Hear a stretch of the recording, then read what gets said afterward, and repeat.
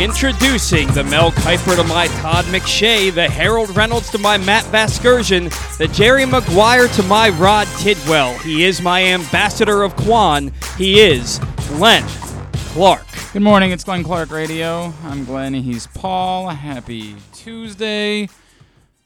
It's unpleasant outside. I got a game that I got Loyola Lacrosse this afternoon in the Patriot League tournament against Bucknell. Is it supposed to get worse or is it supposed to get better? I thought the weather was supposed to be okay today. Okay, so this is just like a unpleasant morning. This isn't like a harbinger of misery or anything along those lines. What time is your game? 3 o'clock. 3 o'clock. It's supposed to be partly cloudy, 69 degrees, and 1% chance of rain. Love that. Is the sun coming out at any point, or? It looks like there's sunshine there. Well, look at that. Look at that. That sounds lovely. Come over and join us at Ridley Athletic Complex this afternoon. A lot to do on the program today. Coming up in just a bit, we will chat with Chris Sims, get some further thoughts on the Ravens, the NFL draft. Also, later on this morning, Patrick Stevens joins us as he does every Tuesday. We'll talk about Jameer Young. We'll talk about Conference Championship weekend and what's at stake going into Selection Sunday in the lacrosse world. And also coming up, we are going to chat with Josh Charles, of course, our buddy and star of stage and screen. He is, of course, playing Herschel in We Own This City, which is airing right now on HBO. The second episode aired last night. He is all up in that Baltimore accent and playing such a completely unrepentant asshole, and I am convinced that he's having the time of his life. He also announced the Ravens' third-round pick out in Vegas last week, so that was fun. We will chat with our buddy Josh Charles about all of that. That's what's coming up on a Tuesday edition of GCR. Today's show is brought to you by the FanDuel Sportsbook at Live. Oh, and Simply the Bets is coming up as well. We'll get to that. It's brought to you by the FanDuel Sportsbook at Live Casino and Hotel. Of course, the FanDuel Sportsbook is the place to be for all of the upcoming fights like UFC 274 this Saturday night. Gervonta Davis getting back in action later on this month. Baltimore's own Gervonta Tank Davis taking on Rolando Romero on May 28th. You want to watch those fights? You want to be in the FanDuel Sportsbook at Live Casino and Hotel? You can reserve your spot by emailing events@sportssocialmd.com. And then while you're there, use their 61 self-service kiosks to get all of your bets in. Of course, every night during the playoffs for both basketball and hockey, it's the best place to be. So much going on in the FanDuel Sportsbook at Live Casino and Hotel. You're gonna want to be there. Where you maybe didn't want to be last night was Oriole Park at Camden Yards because the Orioles managed only one run and falling to the Twins 2-1 to open up that 4-game set. So all of that goodwill that was built up by taking 2 out of 3 from the Red Sox kind of disappeared. Tell us if any of it mattered. He is our 1-minute man. He is Paul Valley. Well, as we talked about yesterday, the Orioles had a 9-run outburst on Sunday against the Red Sox, and you were hoping it meant the bats were warming up. Nope. They get their season-low 4 hits yesterday. They score 1 run. And the sad thing is they were squaring up Chris Paddock early, hitting lots of line drives just right at fielders. And unfortunately, it didn't translate to any runs. We had the first victim of Elrod's corner last night as Rougned Odor hit a shot into left center field where the outfielder ran into the corner. The ball bounced away. Yeah, that was a little uncomfortable looking. Yeah. Oh, sorry. Go ahead. And Odor ended up on third base with a triple, scored on the Ramon Arias sac fly, and that was the extent of the scoring for the Orioles. The good news is that Tyler Wells had backed up a really good start his last outing with another really good start, going 5 innings, allowing just the 1 run. Looked really good yesterday. Was really efficient early, 13 pitches through the first 2 innings. Retired the first 9 batters in order yesterday. So it was a really nice outing for Tyler Wells. Just the bats are so dead. Look, this was one of those games that by the time it ended, I don't know if anybody who was even there could remember anything that happened about it. It was a heinously and uneventful game. As you brought up, Nick Gordon runs into the jut in left center field. I am not bleeding heart about that issue. I get a wall's a wall, and you kind of got to be aware of where it is, and that there are other juts in baseball, but it doesn't make it okay. This is embarrassing, and we don't want to say it because we don't like using those words and describing something that our team does, but this is embarrassing, and just because there are juts in other ballparks, not quite like this, but there are plenty of other juts and outfield walls in ballparks, just because they exist doesn't make it less embarrassing. It's embarrassing for baseball that we can't get together and say, hey, by the way, if you put a wall up, you don't suddenly have it go at a 90-degree angle in the middle of the field. It's embarrassing that Major League Baseball can't get together and say, hey, maybe we should fix this. Hey, maybe this isn't great. And if you want to have it turn, if you want to have a wall that's not completely, obviously it can't be rounded all the way around. I mean, I guess it could, but it's not likely to be rounded anywhere. If you want to have it turn, fine, but don't present something that creates this. It's embarrassing. Thankfully, Nick Gordon's okay. And I get it. The outfielders, all of them have to be aware of where they're playing and what's out there and be prepared for that. But it doesn't make it something that we need to say is okay or acceptable throughout baseball. It's nuts. It's nuts that there's just suddenly, you're in the middle of playing and trying to catch a foul ball or fly ball, and all of a sudden you run into an effing wall. That's crazy.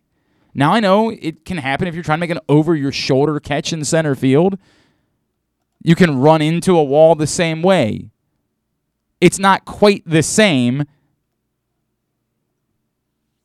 It's been embarrassing from day one. It looks embarrassing. Everything about this. You want to move the wall back? Fine, move the wall back. But fix this. And the answer of, well, it was going to require doing a lot of dramatic things and moving the bullpens, then you can't move the wall back until you figure out how that works. You want to move the wall back? Gravy. Have a plan for all of this. All of it. So that this doesn't exist. Nick Gordon won't be the last, and hopefully, Nick Gordon apparently was fine, and hopefully everyone else will be too. I'm not rooting for anyone to be hurt by this wall, but I'm rooting for the Orioles to fix it. To say this is nonsense. This is Bush League. And it was Bush League when it was announced. It looks embarrassing. Moving the wall back, fine. Whatever. I get it. You can argue it's working, right? The ERAs are better. This is not okay. And it never was. And it needed to be addressed immediately. And the first time I saw an image of it, I said, this can't be right.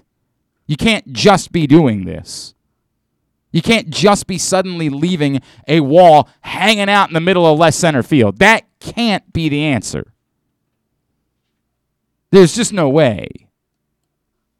And they were like, well, no, that's exactly what we're doing. Why couldn't they have just curved that corner? Like, curve it and you're okay. There's a million things you could do. There's a million things you could do. But this is what they did.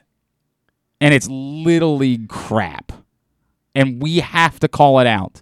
And they can be mad, and they can not, whatever they want to do. But this is Bush League. This is an embarrassment. And just because somebody goes online and says, well, how do you like right field in Pittsburgh? I don't care. I don't do radio in Pittsburgh. If I did, there'd be a lot of things. I probably wouldn't love the size of Kenny Pickett's hands either. Not my concern here. Not where we work. In Baltimore, this is an embarrassment. That being said, there's nothing else that stands out about the game in any way. It was a game that happened, and we can move on from. It was the 19th time in 23 games an Orioles starter has given up 3 runs or less, which is nice. And say that again? It was the 19th time in 23 games this year that an Orioles starter has given up 3 runs or less. Well, that's nice. That's surprising. I mean, I don't think we would have bet that coming into the season. It's kind of what it is. I need to double check that we're still live because I'm getting messages that we are no longer, that our video it's definitely down on Facebook. For sure down on Facebook. We got to get it back. So we need to end the broadcast as is, and we will start a new one on both YouTube and on Facebook. Don't know what the story is on that, but apologies. We will get that fixed here very quickly. Orioles continue their series against the Twins a little bit later on this evening. Again, provided the weather holds up, and I'm being told that it will, so that's the good news. Also, last night, the Heat took Game 1 in the East. The Suns took Game 1 in the West. Got a little hairy for me there at the end of the game. Didn't love that. Didn't love it. But that's the way it went. The NHL playoffs got underway as well. Busy night in playoff action. All right, a couple things I need to cover. And yes, John, I'm with you. We Own the City is tremendous. I actually feel bad. I should probably be watching it live with the rest of you guys, too, because I've already watched the entire series. It actually sometimes takes me a minute to remember what happened in which episode. Just sort of the way that it goes. I'll do my best to remember to watch live as well as the show unfolds. Also, why is it so bloody hot in this studio? What is going on here? It is very hot. It is ungodly hot in the studio today. What is happening? Cass, by the way, why isn't what happened there? Can you put that back on your mic, please? We're all over the place. Yeah, a lot going on today. Papa Cass is in this morning. Why is it so? Is it your fault that it's so hot? I've got a funny feeling it might be. I got a funny feeling that it might be. It is unbearable. I'm feeling fine. There's a fan right. Yeah, but it's a on me. tiny ass fan because we never actually fit. We had this giant fan that stopped working. John Colson said, "Hey man, can you get me a new fan?" He's like, "Yeah, no problem." This is what he got, and then I just sort of didn't deal with it after that. I was like, "Okay," and just sort of because it wasn't 1,000 degrees in the studio. Oh my God. Can feel the sweat coming off of me right now. It's miserable in the studio today. Cass, by the way, delivered a home run presentation at her internship showcase last Friday. It was amazing. I mean, it was phenomenal. Did you fire up a new video for us? I did. Not worried about why it happened. Just okay. Do we have a new broadcast running? Thank you. That's what I need to know. Very good. We will share that one out instead. Okay, from let me find this. We unfortunately it does say we have a guest coming on today named Joe, J-O-H Charles. Don't know who that is, but that's okay. Is Joe? J-O-H is what it says. Ja, maybe. Maybe is it Ja Rule? No, it's we will get. It's fine. It's fine. Life will go on. Nothing we can do about it at this point. Nothing we can do about it. Not our finest hour. Not our. I definitely know his name is Josh Charles. I believe that you do. And his name's Josh Charles in the description. No, it's not. Oh, it might be in the description. Sorry. In the title, it definitely says J-O-H Charles. That's definitely a thing. Oh, yeah. I must have missed it. Yeah, Yes. clearly. Clearly that's the case. I don't know what else the case could be exactly. I could That's start a new clearly video the for a case. third Nope, time. Nope. We'll just go with this. That's what we're doing. From David. David said, Glenn, enjoyed your conversation with Peter King yesterday. It was great insight as to the way the Ravens think. My question as the weekend unfolded, are you as convinced as Rita is that the plan for the Ravens was to swap the pick and then take a receiver with their first pick? Are you as convinced that what the other teams did really screwed them up with 4 picks or 4 wide receivers going off the board before the 14th pick? I ask these questions because I'm trying to figure out exactly where they find themselves in the context of the question you asked yesterday of measuring the draft versus measuring whether they're a Super Bowl contender. Am I convinced of that? No, not at all. I'm not remotely convinced of that. It would be very unlike the Ravens to center in on any one position with that pick. Now, if their thought was that they expected the draft to play out a certain way and that a top wide receiver would be available with that pick,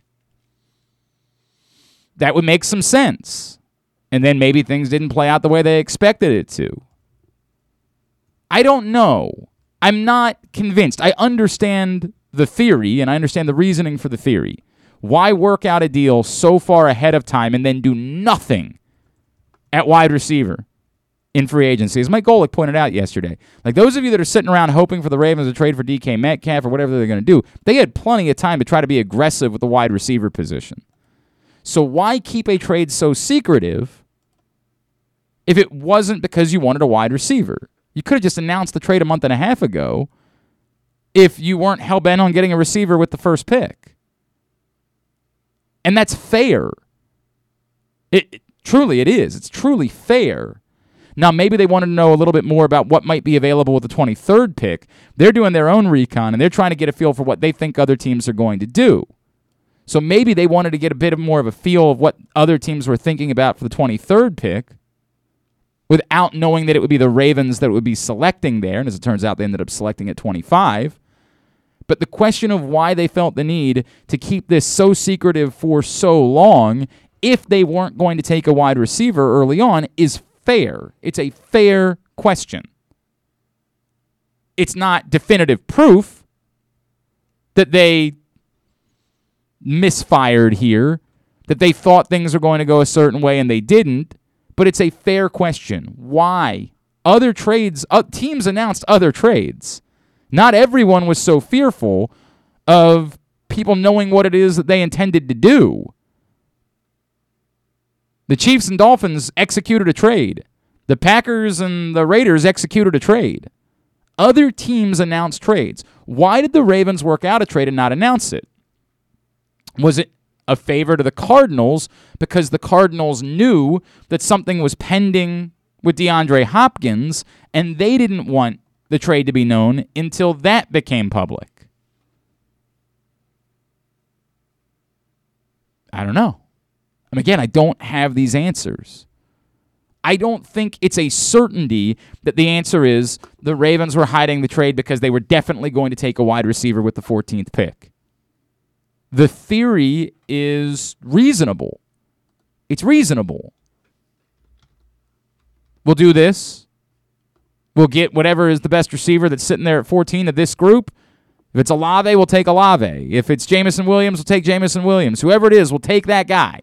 We'll feel good about that. And suddenly all four of them go off the board, and the Ravens are like, well, we like Jahan Dotson, but not... Sorry, I didn't realize your foot was there, Cass. Not to the point of being the 14th pick. We're not going to do that. We don't like him that much. All reasonable questions and all questions I can't give definitive answers to, and the Ravens aren't going to give us definitive answers to them. But was it a guarantee they were going to take a receiver with the 14th pick? I don't think so. And the DeAndre Hopkins thing is complicating. You have to imagine the Cardinals have known about this for some time, and there was a process that was unfolding, and that factored into their decision. So, if we're to believe the timeline of when the Cardinals worked out the Hollywood Brown trade, then we know they've known about it for a very long time. So perhaps they also still wanted to be in the wide receiver market in the draft and didn't want teams to know that. But if they had a Hollywood Brown deal worked out, perhaps teams... I don't know why they would have thought they would have been in the wide receiver market. I don't know why so secretive. I am struggling with that. I am struggling with why so secretive. Why the need to hold on this long?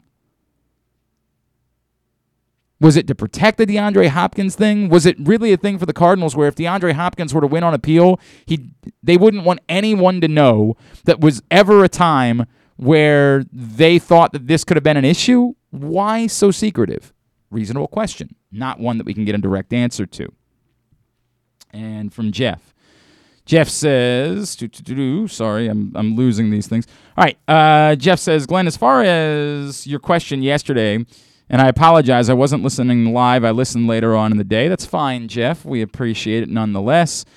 I feel like the Ravens have put themselves right in the mix of teams immediately after the Bills, the Chiefs, and the Bengals. I feel like everyone after that is in kind of a crapshoot in the AFC. To your point that this might ultimately come down to whoever is the healthiest, I think that's probably the case. The idea that all of these rosters are going to hold up as is does not seem to make a whole lot of sense. And as much as I like some of the players on each individual roster, I think what we're really saying is that we think that Josh Hill, Joe Burrow, and Patrick Mahomes are the three best quarterbacks in the moment at the AFC, so as long as those guys are healthy, we're showing deference to those teams. But bear in mind that a year ago we didn't feel that way about Burrow, and that just a couple of years ago we did feel that way about Lamar Jackson.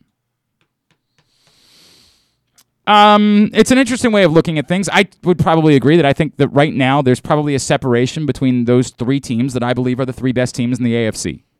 In whatever order. The Bills, the Chiefs, the Bengals, I think are the three best teams in the AFC for various reasons. But it starts with the quarterbacks. I think those teams in judging, if I was doing a stupid power rankings right now, and I'll do plenty of them, and they'll be just as stupid when I do them. If I was doing a power rankings right now, those would be my 3 top teams in the AFC. And your point is correct, probably because uniquely they have the 3 best quarterbacks, the 3 most consistent quarterbacks last year. I like Justin Herbert a lot too, don't get me wrong, and I think Russell Wilson could still be really good. But the most consistent quarterbacks in the AFC a year ago were those 3 guys. And so the deference would be showed to them to start the season, which doesn't mean that by the end of the year, Justin Herbert couldn't prove himself to be the best of that group. Or that Patrick Mahomes doesn't take a bit of a step back without Tyreek Hill. I like Sky Moore. I think he's a player.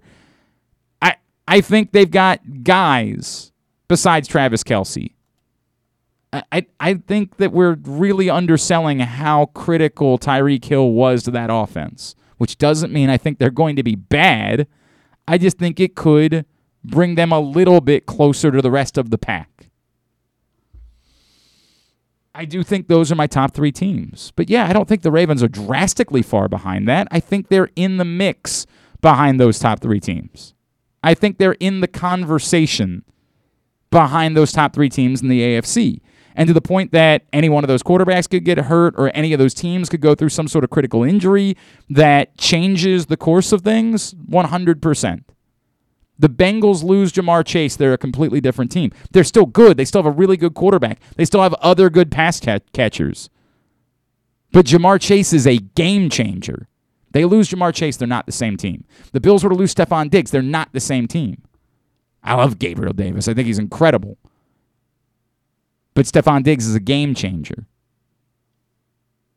If those 2 teams keep quarterback and wide receiver on the field all season, I think it's going to be very difficult for anybody to beat them. The Chiefs are always very difficult to beat, of course. So, yeah, I think that's probably about right. I don't think the Ravens got themselves any closer to being one of the top 3 teams in the AFC. Of course, it doesn't matter if you're a top 3 team before the season begins. I get it. I'm aware. And I don't know if they could. Short of them being the team that traded for A.J. Brown, right? I don't know if there was a way this weekend, if the point is that because those 3 teams we identify based on the quarterbacks and how they played a year ago, I don't know if the Ravens could have gotten any closer this weekend. I think closing the gap might require just us seeing Lamar Jackson look like Lamar Jackson again. That's the only way that we can feel that. We still have to remember that the last thing we saw of him was a 4-game sample size of him badly struggling against the blitz. So if Lamar Jackson comes out to start this season, it looks like the Lamar Jackson we saw against the Colts, or like 2019 Lamar Jackson because they are overwhelming teams again with the run, then we might feel far different about where this team stacks up with teams like the Bengals and the Chiefs and the Bills as the season gets underway. I think that's probably about right. We're going to talk more about that, where the Ravens are amongst the top teams in the AFC, and just more about the fallout from this weekend in the NFL Draft. Chris Sims is going to join us here in just 1 minute. Today's show is brought to you by your local Toyota dealer, buyatoyota.com. Whether your focus is luxury and comfort, convenience and technologically advanced connectivity, or sporty performance and aggressive styling, we've got the perfect Highlander for you. Check out buyatoyota.com for deals on new Highlanders from your local Toyota dealer today. I'm sorry, there are people that are trying to fight with me. Peter King, after he did our show yesterday, he did a podcast where he talked about the fact that the Ravens essentially swapped Hollywood Brown, who was once the 25th pick, for a 25th pick. He was like, it's like buying a car for $50,000 and 3 years later selling it for $50,000. And the point is lost a little bit. It's not exactly like that, no. We can say the Ravens did well without trying to pretend like they swapped the first-round pick for a first-round pick. They switched a fourth-round pick for a third-round pick, is what they did. And that's fine. I still think they did well. Honestly, given the circumstances, they believe they had to trade Hollywood Brown. I think the Ravens did well for all of that. But we don't have to go beyond that. And when we say things like, well, the Ravens traded Hollywood Brown for a first-round pick, no, they didn't. They traded Hollywood Brown and a third-round pick for a first-round pick. And then they used that and went and recouped a fourth-round pick. So they swapped a fourth-round pick for a third-round pick. Now, that's okay. That's really good, but it's not dead on. And the other side of it is that now they don't have Hollywood Brown. And you can praise the Ravens all you want and say, hey, they did very well, but the analogy that Peter King used leaves out the part where you need a car and all that's left on the lot are Ford Tempos. Having $54,000 back doesn't help if you don't have anything to spend that money on. And it's the part of this conversation that, I get it, we all want to feel pretty. We all want to believe that our team did very well. Trust me, you're very pretty. Your mother's very proud of you. We all love you a great deal. But we have to acknowledge that there is a cost to these things. It's not just, wow, the Ravens got one over on everybody again. They did well, given the circumstances. But they don't have a second wide receiver. And their number one wide receiver, we all believe, is capable of being it, but we have no proof of that. That's a huge cost. Massive, monstrous cost of making a move like this that you can't define when you try to say, look how well they did. And when you talk about this, you have to reference that. It's not irrelevant. You don't, as I keep saying, you don't determine who wins a Super Bowl by who recouped the best trade value for a player. They don't have a second receiver. That matters. Talk about it more with Chris Sims next. It's Glenn Clark Radio.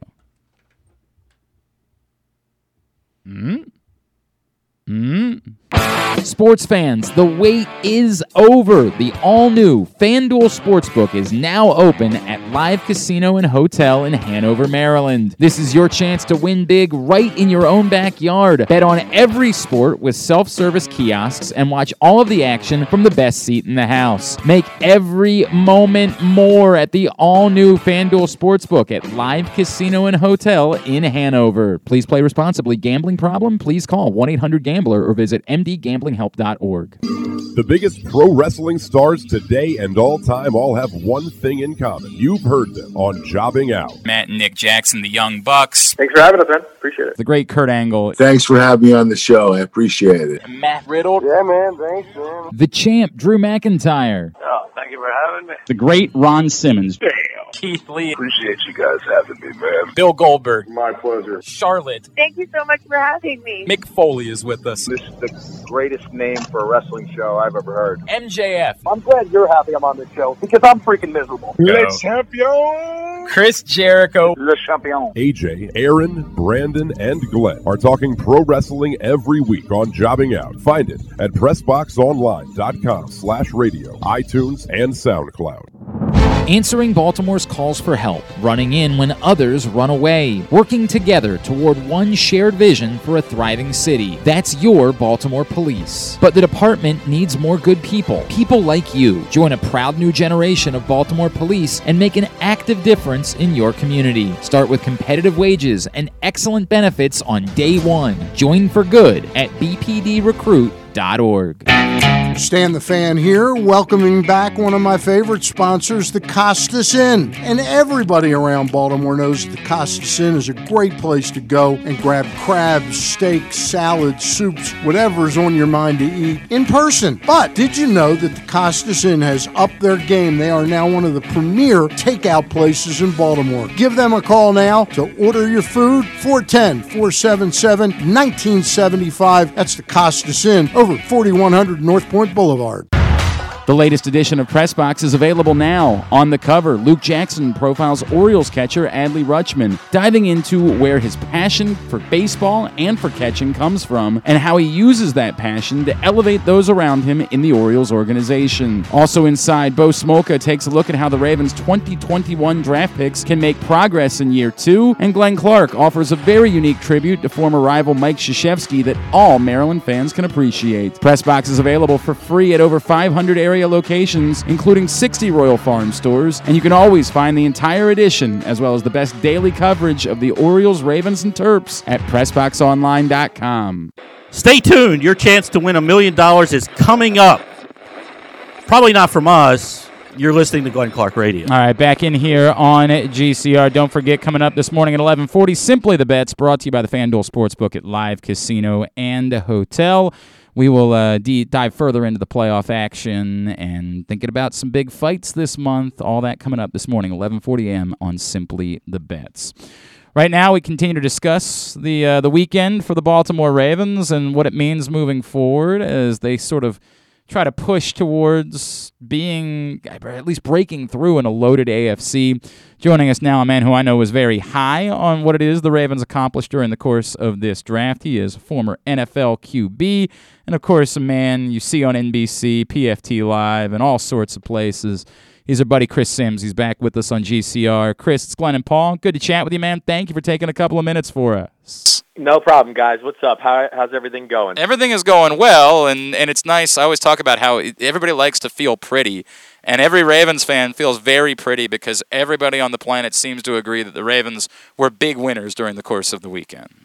Yeah, 100%. I mean, it's really hard to argue that. They definitely one of the 3-4 teams that I would look at to go, they won the draft, definitely. I mean, you know, of course, the safety, we know, Special and Hamilton, very popular type of player, a needed type of player for this day and age in the NFL. Offenses are multiple.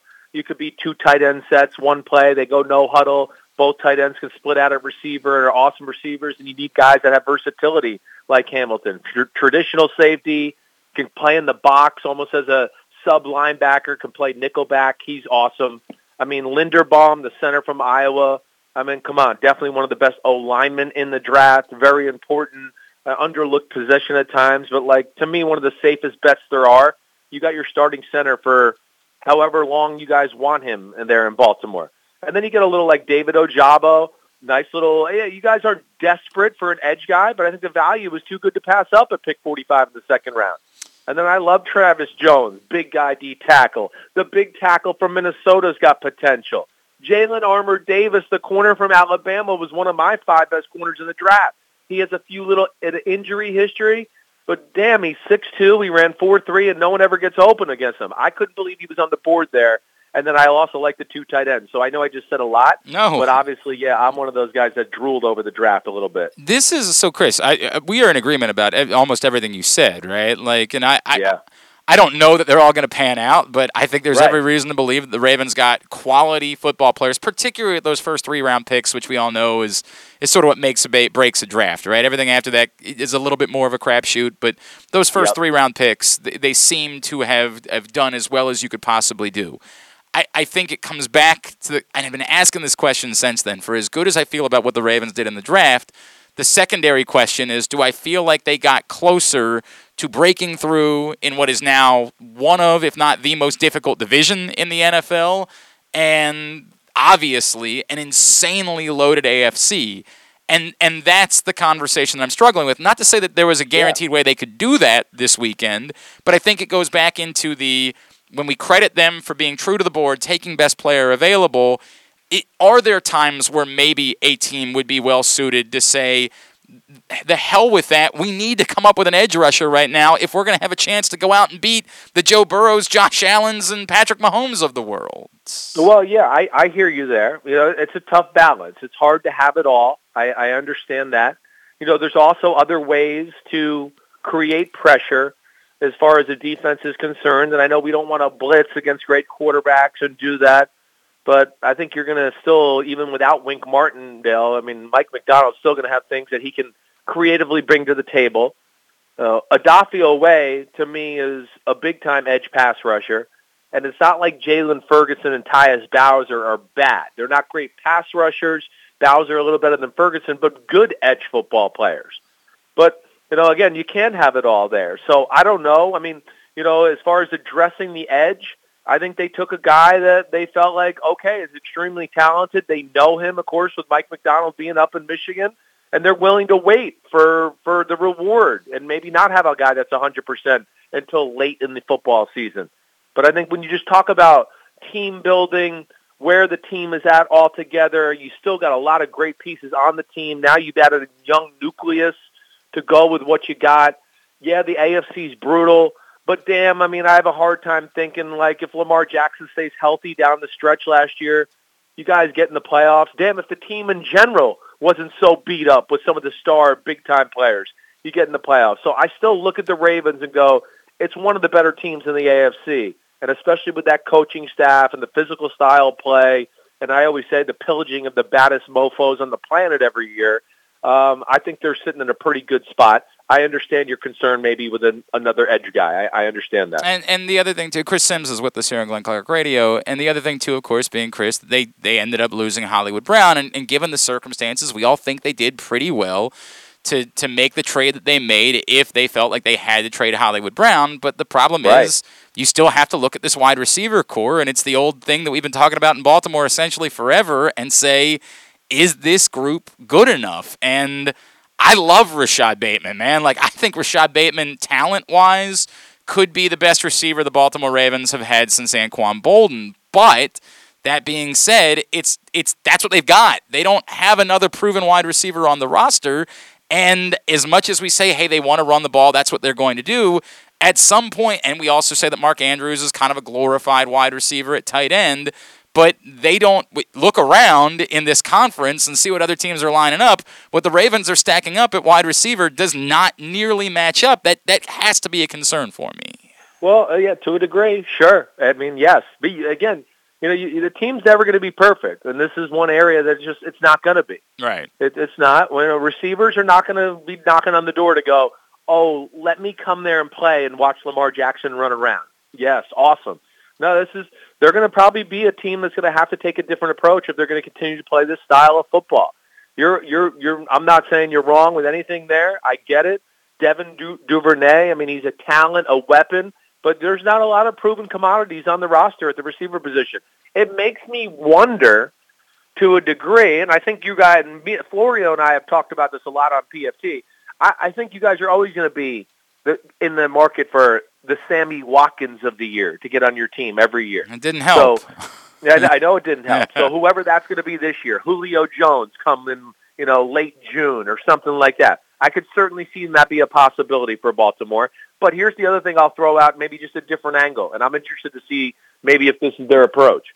Maybe they realize there's an issue with the receiver thing to the examples you have pointed out. The offense, Lamar Jackson, receivers not wanting to go there.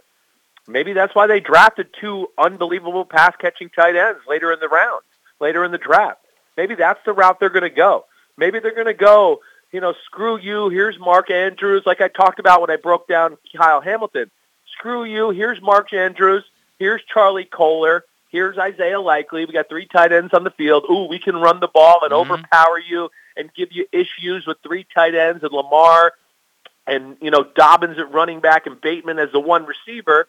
And then you have to worry about, let's get big linebackers in there and stop the run. But then like I said, the next play, it's the same personnel, and you said it. Mark Andrews, glorified wide receiver. So with these other tight ends, they really are. They're pass-catching tight ends. Maybe that's the style of play they're going to go to this year. I have thought about that. George Godsey, the new tight end coach from New England, was in Miami. He understands how to use tight ends. It's crossed my mind. I'm interested. I don't know that, but maybe that's a route where they get a little more offense on that side of the ball instead of the receivers like you're pointing out. And, Chris, to be fair, we know when they had three tight ends on the field in 2019, they were, my God, they were unbeatable in moments. But can you win a Super Bowl doing that, I guess, is what the question keeps coming back to, right? Well, it's going to be all that. You guys are the ultimate can you win the Super Bowl. Can you win? I heard like Lamar made a little bit of a comment during the year, like, or on the LeBron James thing, right, where he followed up and said, yeah, there is a stigma, I'm paraphrasing, I might be wrong, on the black quarterback. And, I didn't think that was necessarily true. I love Lamar Jackson. You guys know that. But I wanted to be, no. There's no stigma. Nobody's questioning Patrick Mahomes or Russell Wilson or any of those guys. What is questioned is the style of play that Lamar Jackson plays. It has nothing to do with the color of his skin. Now, most running quarterbacks are black. So that's just the fact of the matter anyways. But it's not about the black quarterback. It's about what you're talking about, the style of play. You guys are the first team in the history of the NFL to go this route and go, you know what? We're going to play defense and be really creative running the ball and have a quarterback that's electric running the football. And then we're just going to kind of try to keep you honest with the pass game to a degree. And that is new for the NFL. Again, we get to the Final Four, the Super Bowl every year. It's guys that can make throws in the pocket as a quarterback. Burrow, Stafford, Brady, Mahomes. You just keep going down the list. It doesn't matter. That's the style of play that's proven to get you to win a Super Bowl, because the defenses, of course, are so great as you get later on in the playoffs that the running quarterback has a hard time running and winning the game that way. So you guys are the ultimate experiment as far as some of this stuff we're talking about here. Chris Sims with us on GCR. I'm a little uncomfortable saying there's no stigma at all to the black quarterback, Chris, because I hear you. I understand. I get that. I don't mean it that way. I understand. Yes.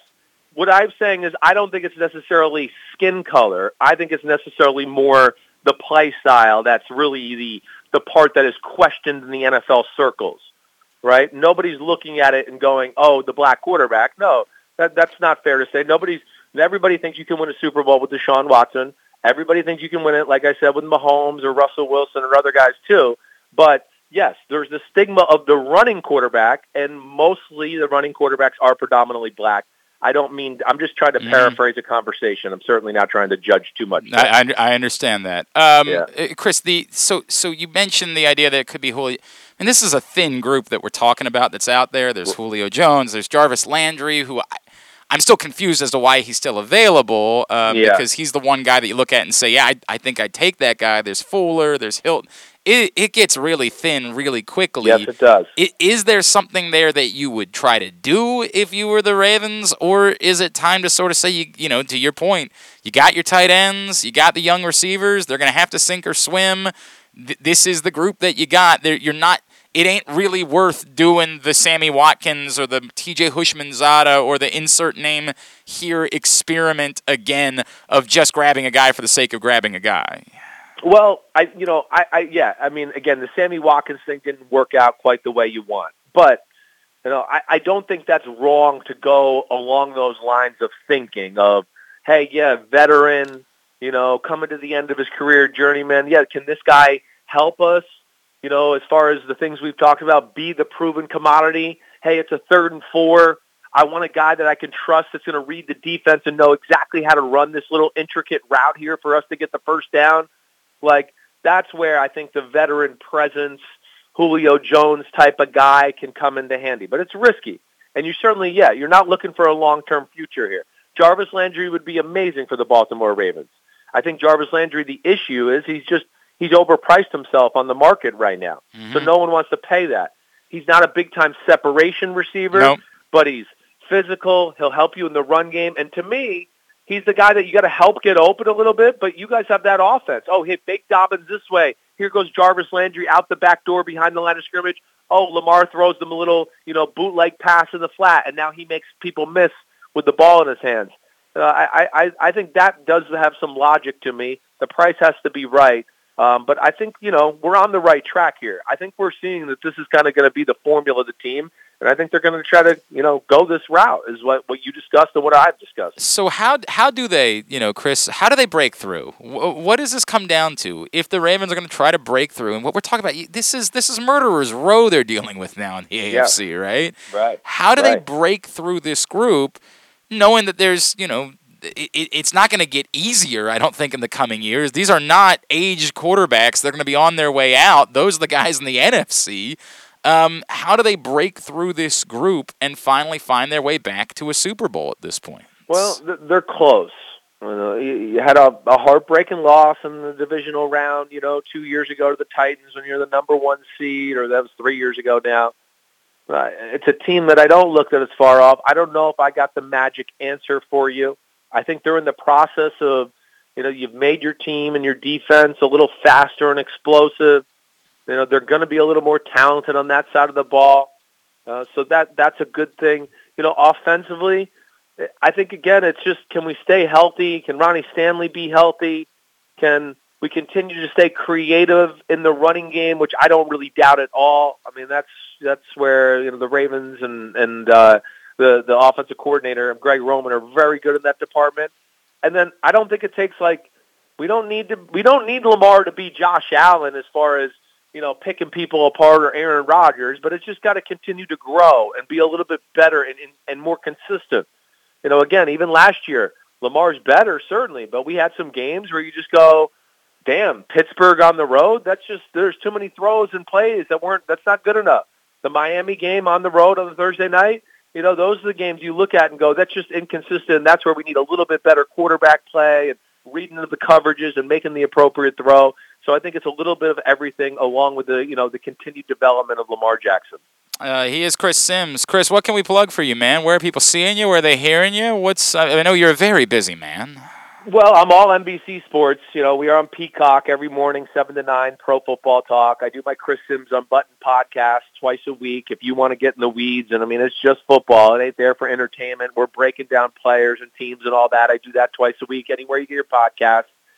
So those are the main things. And, I do Sunday Night Football and all that in the season. But, the Peacock is where you'll find me now. No more channels, it's the app age. I'm on the Peacock app, dudes. Hey, man, that's I know that world, my friend. That's as a longtime radio guy, I've had to make an adjustment. At CSimsQB is how you follow him on Twitter. Chris, appreciate you taking the time for us this morning, man. Thanks for doing this. Let's talk again soon, all right? All right, guys. Be good. Have a good one. Appreciate you. Chris Sims checking in with us here on GCR. Today's show also brought to you by the Baltimore Police, who are still looking for some folks. Join a proud new generation of Baltimore police and make an active difference in your community. Start with competitive wages and excellent benefits on day one. Join for good at bpdrecruit.org. Yeah, I just, generically, I have to push back on what he said about, the stigma is not about black quarterback. There is a black quarterback stigma. Now, if what he's saying is that there's also a more specific stigma related to playing style, I don't think that every personnel person throughout the course of the NFL looks at every black quarterback the exact same way. Although, who was it a few years ago? I actually think it was Stephen A. Smith, which is ironic, that sort of labeled Dwayne Haskins as the late Dwayne Haskins as a running quarterback, which we all knew wasn't the case.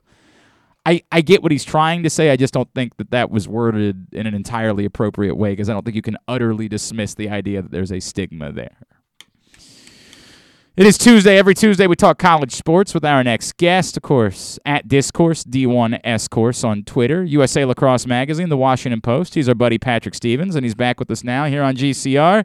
What's going on, sir? How are you? I'm well, Glenn. How are you doing? Everything's all right. Will I be seeing you this afternoon at Loyola? You will indeed.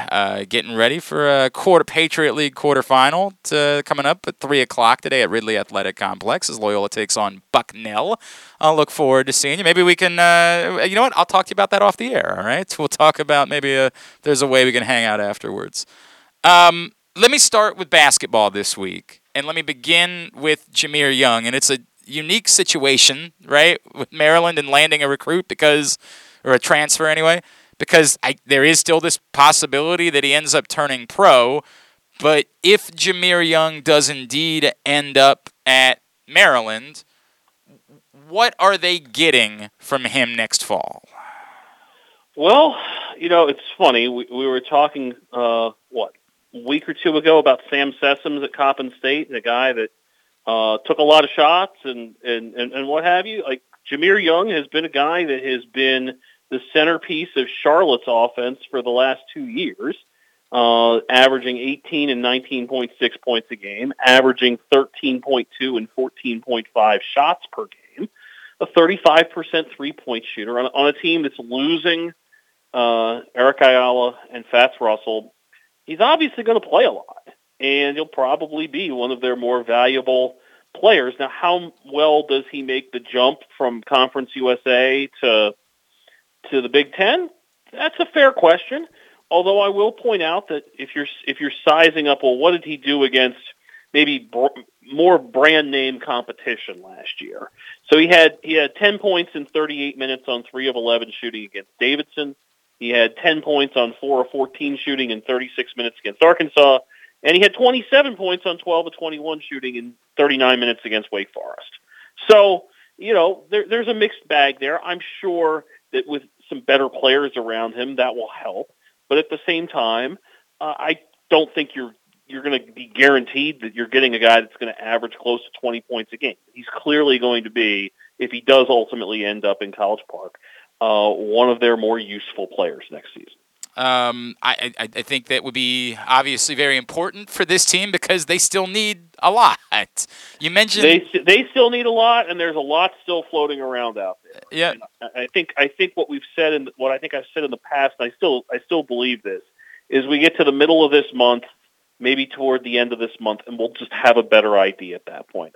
My own opinion about this coming season isn't that much different than the one that just concluded. I think anything you get out of this year is gravy. It's sort of a year zero situation, and you're basically trying to put yourself in a spot where you don't want to be sub 500 again. But if you're being realistic, it's probably more likely that you're going to be an NIT team or worse than an NCAA tournament team. That said, if I turn out to be wrong, hey, you know what? That's good for them.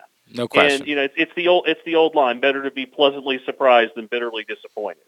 And I think for Maryland at this point, given what it has and given what it doesn't have, that you're probably not looking at having a team that's a serious conference contender until 23-24. But like I said, to start all this off, there's still a bunch of dudes floating around out there. Yep. So who knows who they ultimately end up landing here over the next month or so. I know you mentioned his name, but there was a couple of people, including, I don't like to give more attention to John Rothstein, but he thought that he needed to tweet out that Eric... Was there any thought at all that Eric Ayala wasn't going to be moving on? Was there ever a thought that he could use that extra year and come back to Maryland?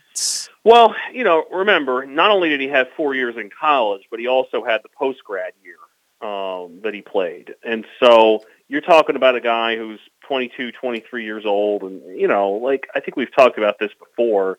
At some point, what are you really going to get out of that extra year of college? Right. I mean, I think I've always enjoyed watching Eric Ayala play. I think that he's the sort of guy that maybe he doesn't necessarily jump out at you all the time, but he has a game that I think is going to be able to, he's going to age into, his game is going to age fairly well. I think he's a guy that can go play professionally for a while. And so, I think there's nothing wrong with somebody in that spot saying, you know what, I'm 23 or so. It's time to go make some money doing this.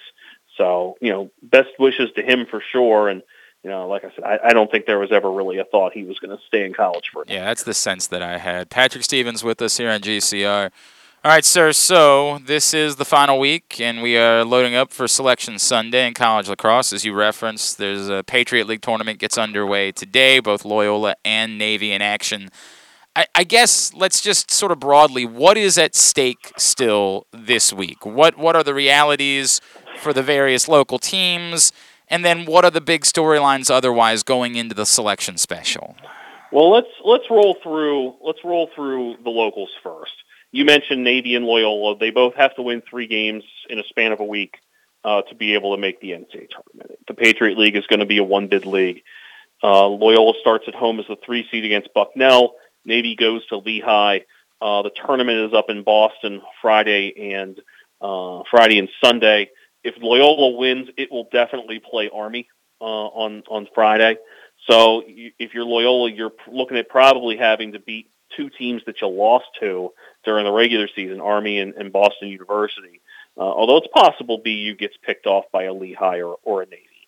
And so Navy, I think, it's funny, we talked last week about, Navy making its season by beating Army. And I didn't even mention that they'd won at Homewood for the first time since 1969. So they're 9-5. I think that they get to 10 wins tonight against Lehigh, a definite possibility. Lehigh with just an absolute meltdown in the last minute against Loyola on Friday. So I'll be curious to see how Lehigh responds to that. But bottom line for Loyola and Navy, both have to win 3 games in 3 days. UMBC has a tough task. It goes up to Vermont. All these years, they've never actually had the conference lacrosse tournament up in Burlington. They got to make the trek up there. Vermont has played really well against America East competition. UMBC gets a Binghamton team that's been struggling a bit of late. So that's the semifinal. That's a one-bid league no matter what, and chances are UMBC is going to have to beat Vermont on its own field on Saturday if it's going to get in.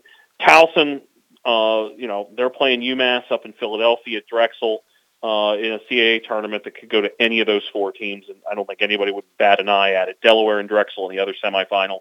Other league where you're going to need to win 2 games in 3 days to make the tournament. And then, Hopkins and Maryland playing in the Big Ten semifinal Thursday night in College Park, 5:30 start.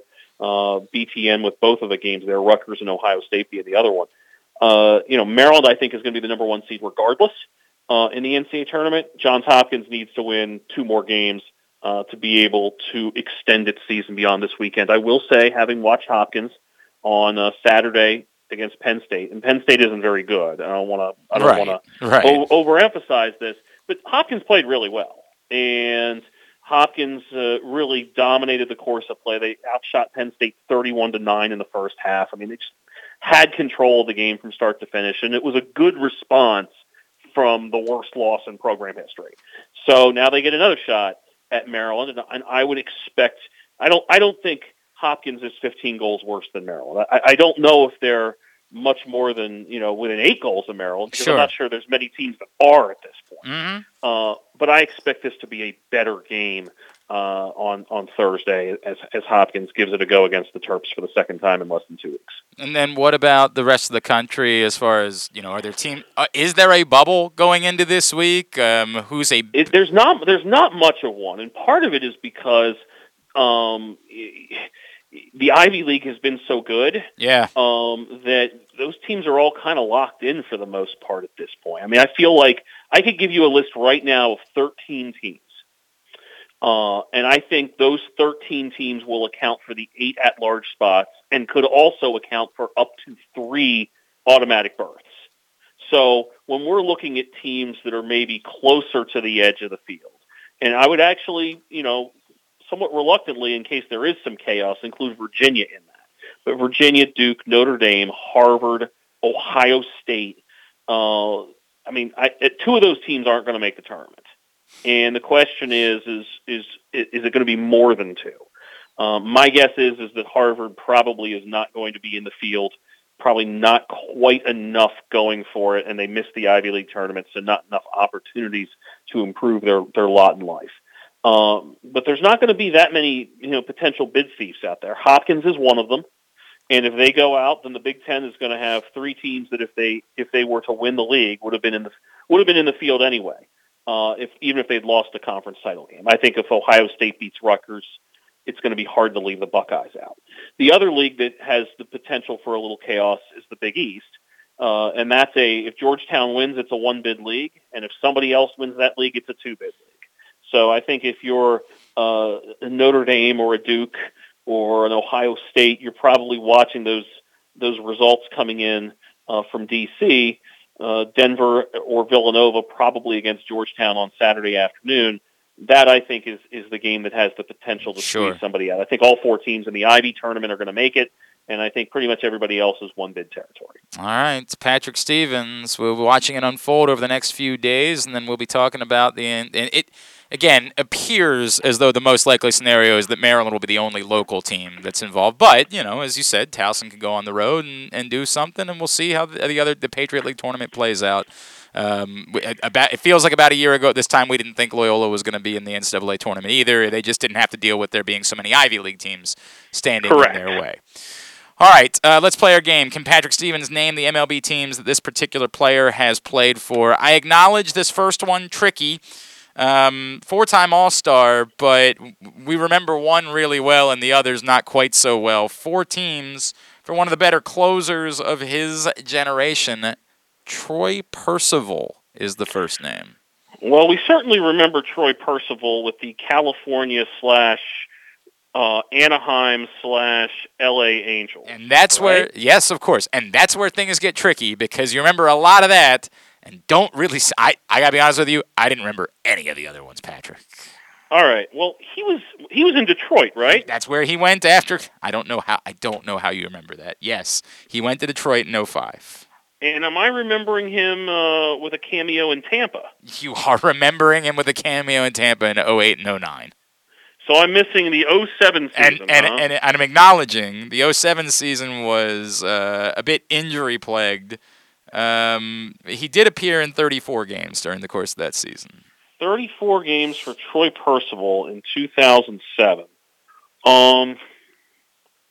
Gosh, it does get a little hard here, doesn't it? Yeah, but the fact that you've done this far, I mean, stop. This is a win no matter what. You remember Troy Percival as a Tiger and a Ray.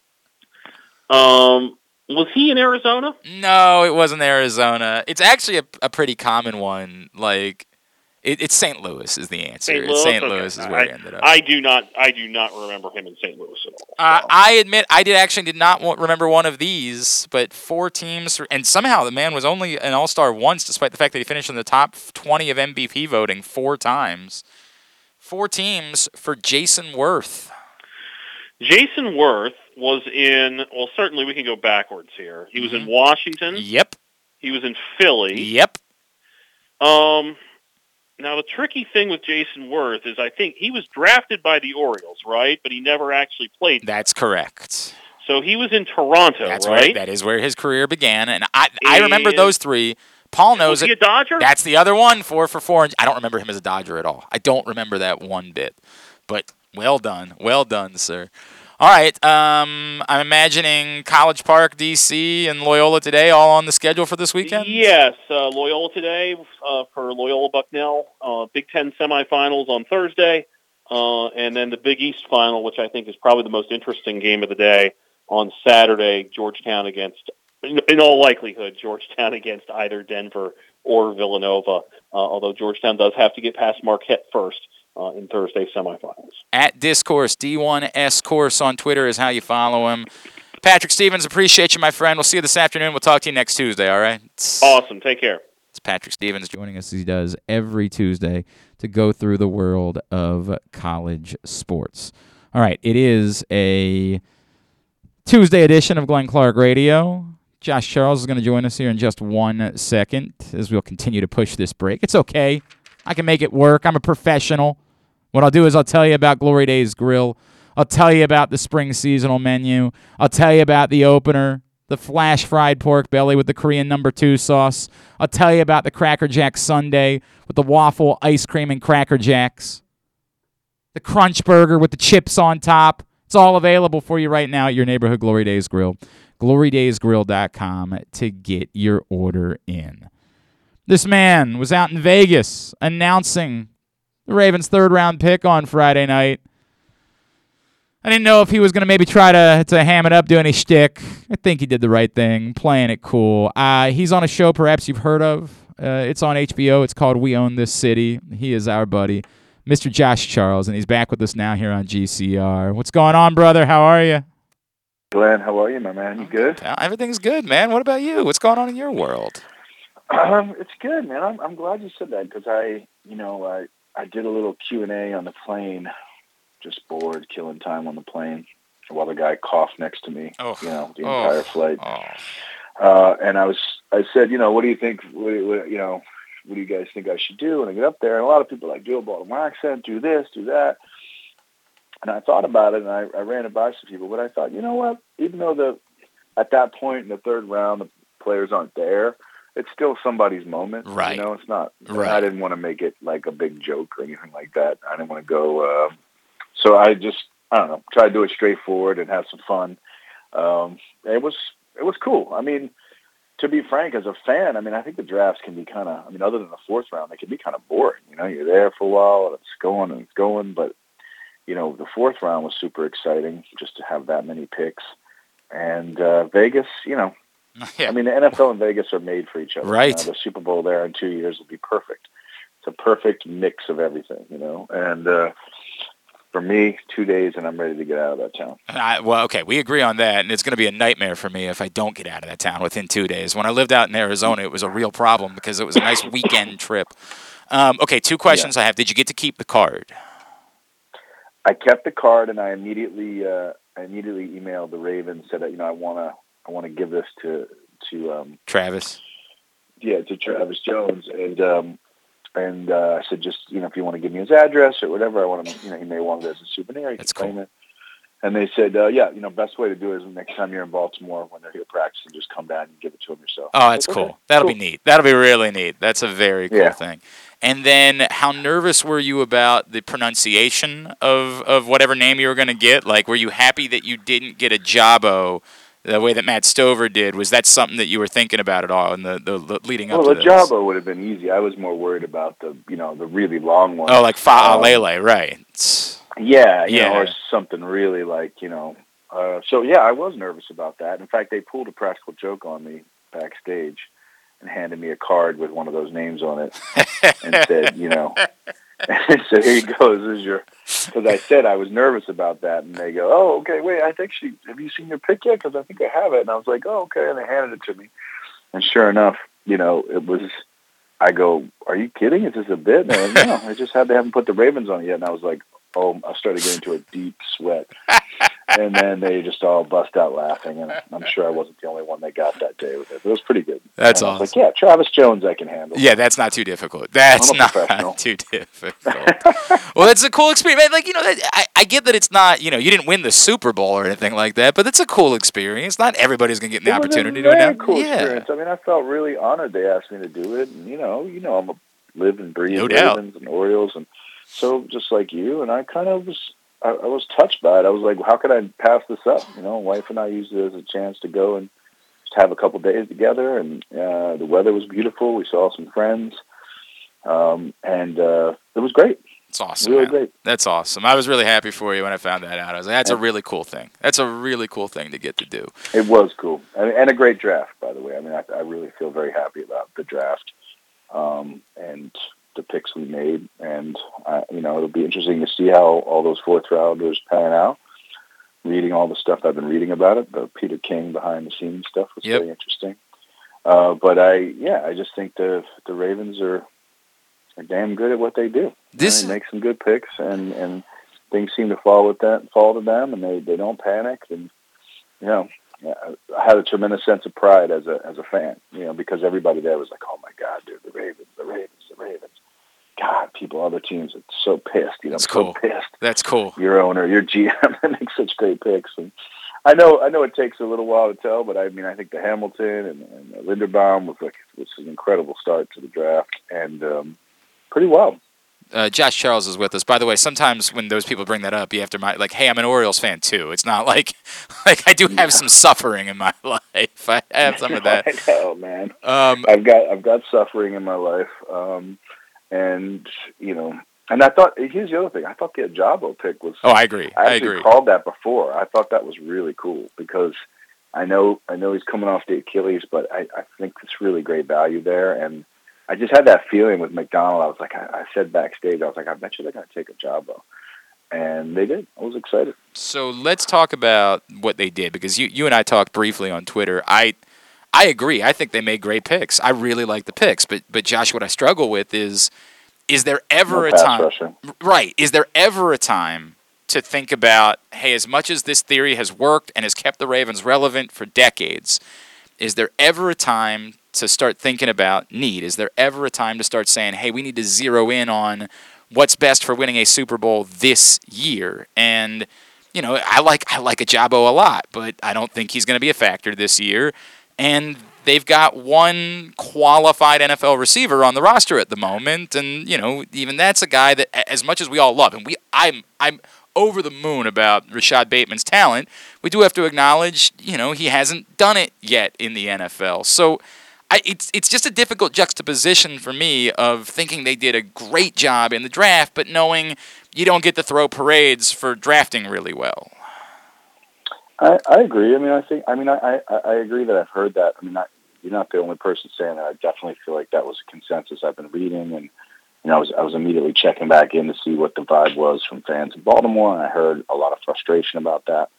But I also think, we don't play next week. You know what I mean? We've got some time, and I think this team has shown historically they're willing to make moves, and I think that we improved our offensive line tremendously between the Moses signing and Linderbaum, right?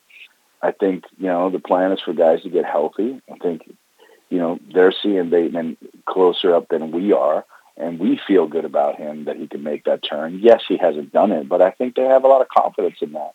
And I think with all the tight ends, it's going to be interesting to see which way the offense goes this year. I mean, yeah, we need an extra pass rusher. We need, another receiver. Yep. I mean, I think when you read that King thing, you saw they were going to take that kid in the 4th round, and the Steelers, Yeah, it's Calvin Austin, right? Grab him one pick before.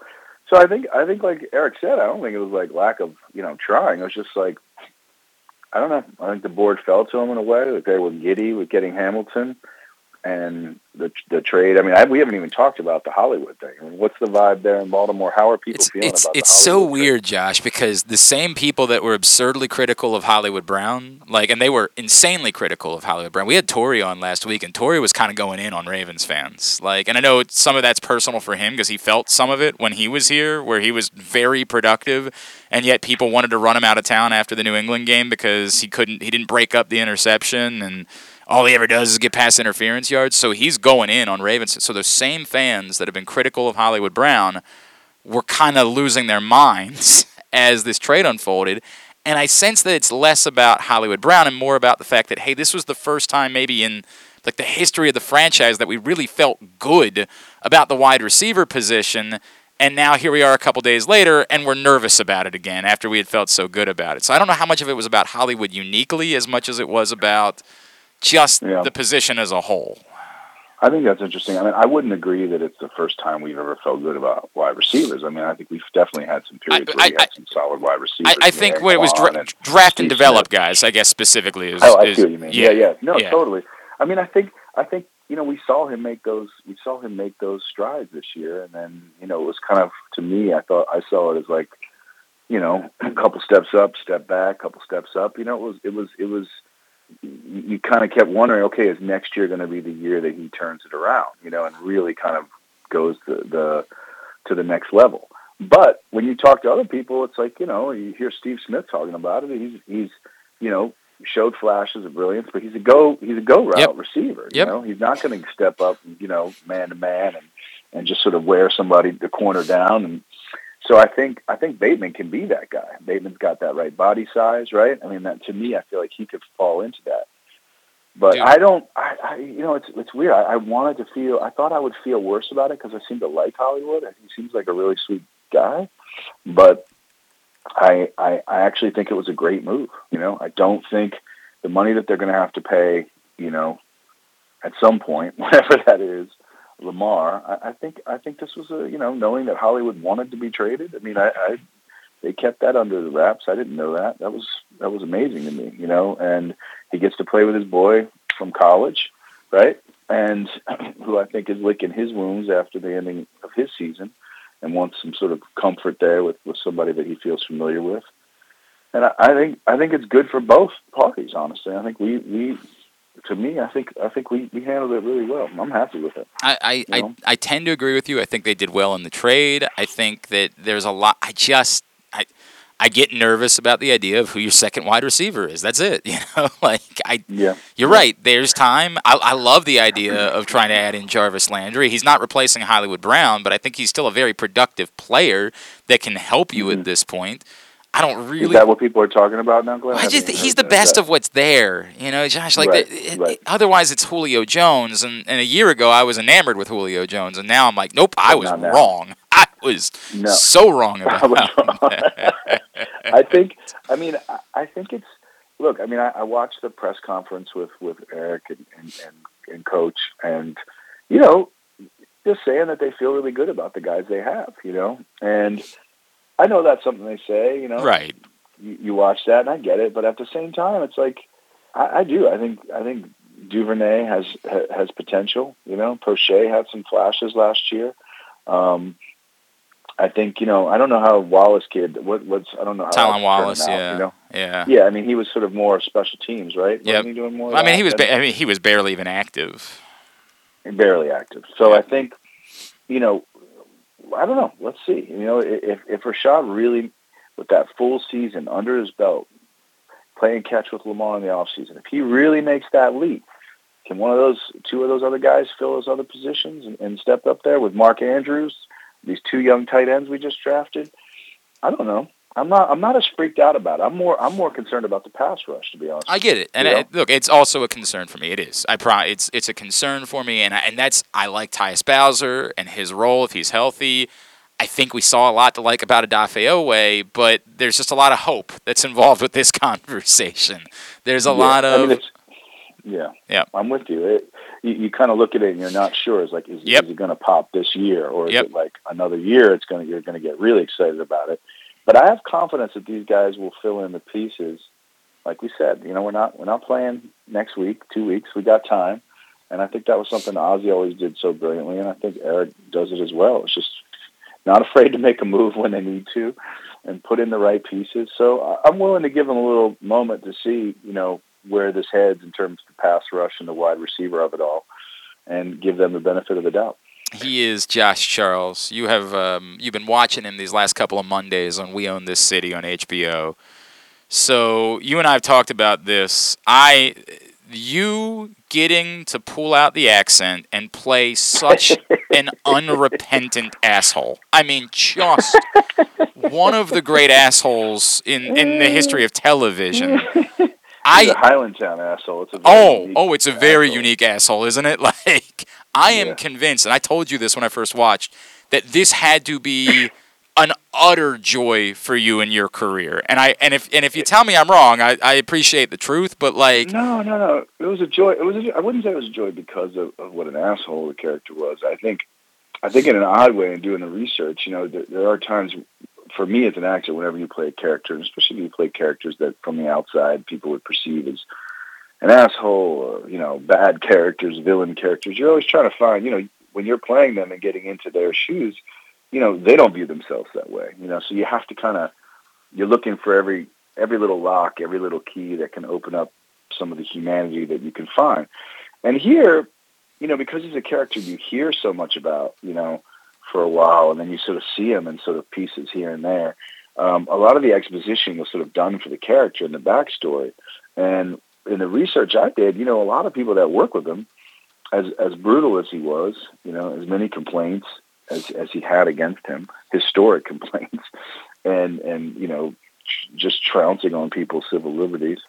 When you talk to people that work with him, there was a lot of interesting things that people would say that didn't really jive with the perception that he was just a straight asshole, and some of it was that he had a kind of, people said he definitely had that edge to him, but that he also had a kind of odd charm. Like, if he was on your team and you liked him, he worked hard, and he could be very sarcastic and kind of have that sense of humor, but there was a sort of an odd charm to him. And when you watch a lot of the body cam footage, because he grew up in the neighborhood, he just, the way he interacts with certain people on the street, sometimes, you could feel a level of aggression underneath of it, sort of couched in this sort of faux kind of friendliness. But other times he was genuinely friendly with people on the street, and they knew him, because he grew up there and he'd been there for so long. And, there's this one, I tried to get it in the show, I can't remember what episode, it may be in there somewhere, where it's his body cam footage, and it's his body cam footage, so you can't really see him. But he kind of goes out, they're getting a gun from a guy in like a liquor store, and he walks out while they're kind of handling the guy, and he sees these two ladies on the street, and they're talking him up, and they know him. And he's just like, "What's up, girl?" And he's talking to him. He's just like holding court with them in a way that they're asking him about his other partner. He's like, "Oh, yeah, no, that guy, he ain't here no more. No, he went over to another district. Yeah, no, I'm still here, And they're talking and they're laughing and they're like, "Boy, you too old now." And he's like, "Yeah, no, I know." And they're just going back and forth, these ladies. And there was something in there. I tried to put it in this one little section where these girls walk by while I'm walking to the car to search to search the car, and they look at me and I just go like, "What's up, girl?" I'm just trying to throw it in there. But, I think, to your larger point, though, that is the sort of purpose he serves in this piece, right? Right. So on one level, it's not the Daniel Herschel story. If it was, maybe you fill out some of those things a little bit more. I think I was very aware of like what he represents for the story, and I get very excited about that. Trying to figure out what my role is and how it helps tell the narrative and the story. And so I think when you're dealing with such gifted writing that's so layered and has such depth and nuance and so many things coming together, I'll talk again about that exposition because it is kind of remarkable, in the episode that just aired last night, it kind of culminates in that, which is like the first episode and a half, you see Herschel in his element a little bit. You see his brutality. You see him be mean. And you keep hearing Nicole Steele as she's interviewing everybody. Oh, Herschel. He's the guy. He's the poster child. And so then they wrote this amazing scene that wasn't in there when I originally signed on, but they added it. And it was in the scene, bar? I think, that ends the episode. Yeah. And so I was really happy about it because as an actor, you're always kind of, no actor wants to hold exposition. You never want to say it. You understand that it's needed sometimes, but no actor wants to have to give it, right? Particularly in television when you're sort of having to sort of hold exposition and be like, oh, God, this is frustrating to get out. So the idea that they could handle all of that exposition about the character and paint this portrait of him and even see it in glimpses and then get to see him in his element, where I don't want to say like he charmed her in any way, because obviously he didn't, but where you see him in his environment in a Highland bar with people that he knows, people that like him, and he's watching sports and he's having chicken wings and he gets to express his point of view. And it's not a point of view that me, Josh, necessarily agrees with, or most people wouldn't. But it is one that's expressed by a lot of police officers, particularly around that time. And so that's the kind of beauty of this writing, is that they give everybody a voice, and they let you kind of have that point of view. And I think it's why The Wire sustains as well as it does. And I think this is why this is resonating. It just it can hold all of that, and that just makes it a richer experience. So I really did enjoy it. I enjoyed it just being home. I've been eager to film home, for a while now, and to get to work with David and George and in the city that, raised me, and that feels very much a part of my identity. So I loved it. And I'll tell you this, we had the premiere up here. I couldn't make the Baltimore premiere because I'm filming a movie right now, and I was shooting that day, but the next day was the New York premiere, and we went, and afterwards I was super tired because I just worked the day before. I had to work the next morning. And we watched it, and I'm sort of, during the screening, I don't even watch because I'm just like working on my lines for the next day. And then afterwards, we all get on stage, do a talk back. A bunch of the actors, David, George, and Ray, the director. And, it was, and Dee Watkins sort of moderated it, and it was okay. I mean, it was just a lot of people, and I was tired, and I wanted to just go and have a bite to eat. But I will say this, there was a lot of interesting talk about about the show. But then, I think Daryl and Rob Brown, they started talking about just how much they love Baltimore, and it kind of grew into this sort of love fest where even David sort of chimed in as someone, I think he said, who is probably most accused of ruining Baltimore's reputation, Right. That everybody got to talk about, just really passionately about what a great city it is. How if you have a chance to go there, it's a beautiful city. It's a warm city. The people are amazing. And you have to spend time there. And it was just, I just was so happy because I'm normally the one that's saying that. And so the fact that I could just sit there and sort of bask in, this moment of just love and appreciation for Baltimore, that we can all know that this is maybe a painful story. Not maybe, it is a painful story. Yeah, for sure. Right. It's a story worth telling, and that there's also a lot of beautiful things about Baltimore too. I'm so glad you brought that up, Josh Charles. I want to cover two more things with you if I could, because that was part of it, and I'll tell you, like my radio co-host Rita, she let on to me, and I did not know this. We had Justin on a couple weeks ago, and she said, I've never actually watched The Wire, and she said because it kind of hurts me. I know these stories. Like, I am Baltimore. I know I don't need it shoved back in my face. And I talked to her about it, and I was having this in-depth conversation about how what I kind of love is that, and I'm sure you probably have gotten it more than anybody else because you wear this city on your sleeve wherever you go. I'm sure people come up to you constantly. You're like, is Baltimore really just The Wire? Is that really what Baltimore is? And I don't know if it's something that you thought about as well when you get involved in the project, but I love the idea of, hey, every city's got warts.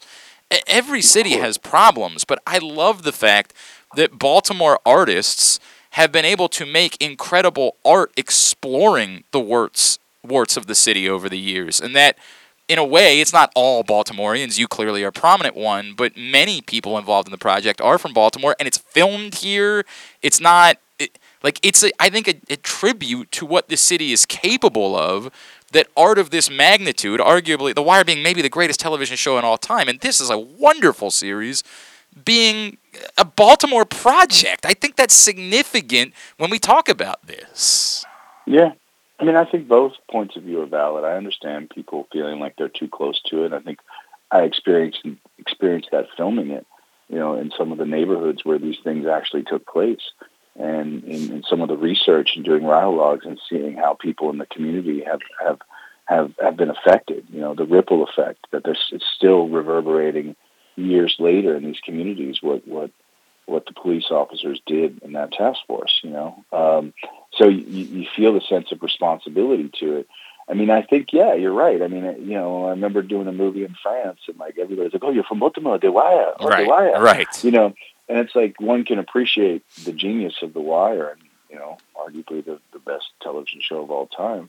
But I think, I wouldn't speak for those guys. Obviously, I would never dare. But I think that, on some levels, it's a microcosm, that show, right? I mean, it is Baltimore, obviously very uniquely Baltimore, but it's also a microcosm of the cities in America. Yes. It's not unique to just Baltimore, a lot of the plight of what's happening. Yes. But Baltimore does have its own specific unique issues, and I think David and George know it well. And I think the issue here was that they're trying to sort of. I mean, I think they said in a couple interviews we were all doing together that this is like a coda to The Wire. That a lot of these characters that are cops today, they weren't cops when they finished writing The Wire. This is the next generation. This is the sort of result of the bad decisions that a police department can make over time. And then here's what you get. Right. And I think that's, look, it's not made up, so sometimes, it's part of what I think art, aspires to be, hold up that mirror, show people what's going on and hope that, it resonates with people, and can, prevent stuff like this from happening again. I completely agree. I don't know that that'll happen. No, but unfortunately, I hope, This is I was going to say this is America, and did we get a lesson about that in the last 24 hours? Oh my God! Yeah. I know it's a topic for a different day. Josh, the other one, I want to go back to the accent because this is. I almost worry for you, man. That like this is going to be like when a band has a song that my buddy Jimmy Haha from Jimmy's Chicken Shack can't go a day in his life without somebody asking him to play Do Right, right? Like it's just sort of the way that it goes. Did you have, when you were young, did you have an accent at all? And I asked that because I didn't think I did. I moved out to Phoenix, and I remember a program director pulling me aside on day one when I got to Phoenix and being like, "Hey, what are we going to do about your accent?" And I was like, "What are you talking about?" I totally had one, Glenn. I mean, there's tapes of me when Jimmy Carter was president. I have a tape of me reading my first book. And I was just like, see Jack run up the hill. Jack and Jill run up the hill, And then my dad's like, who's your favorite quarterback? And I'm like, Bert James, So, no, I mean, I absolutely had it. But I think like a lot of people, and I'm told that it still comes out maybe when I'm had a couple cocktails or, I'm feeling a little loose. But by and large, I moved away from Baltimore really young. I went to New York, started acting young. New York, lived in L.A. And it's a kind of accent that I think you can just, playing different parts and get more conscious of my voice. And so, don't feel like I have, but it's always there. It's inside of me. What was interesting about it was, Herschel is the one character of the Gun Trace Task Force who's actually from Baltimore proper, right? Yep. From Highlandtown. And that was very important to me when I accepted the role, that I wanted to make sure that, even if it's not clear in the sort of words, that we just make that clear into sort of how he presents himself and his sort of how comfortable he is and how he speaks. And so, yeah, and it's also an accent that, you try to find that balance of, right? Because I know where it can become a caricature, and you want to sort of find that moment because it's not a comedy. You don't want the voice to be sort of so in the way that it's sort of overpowering anything.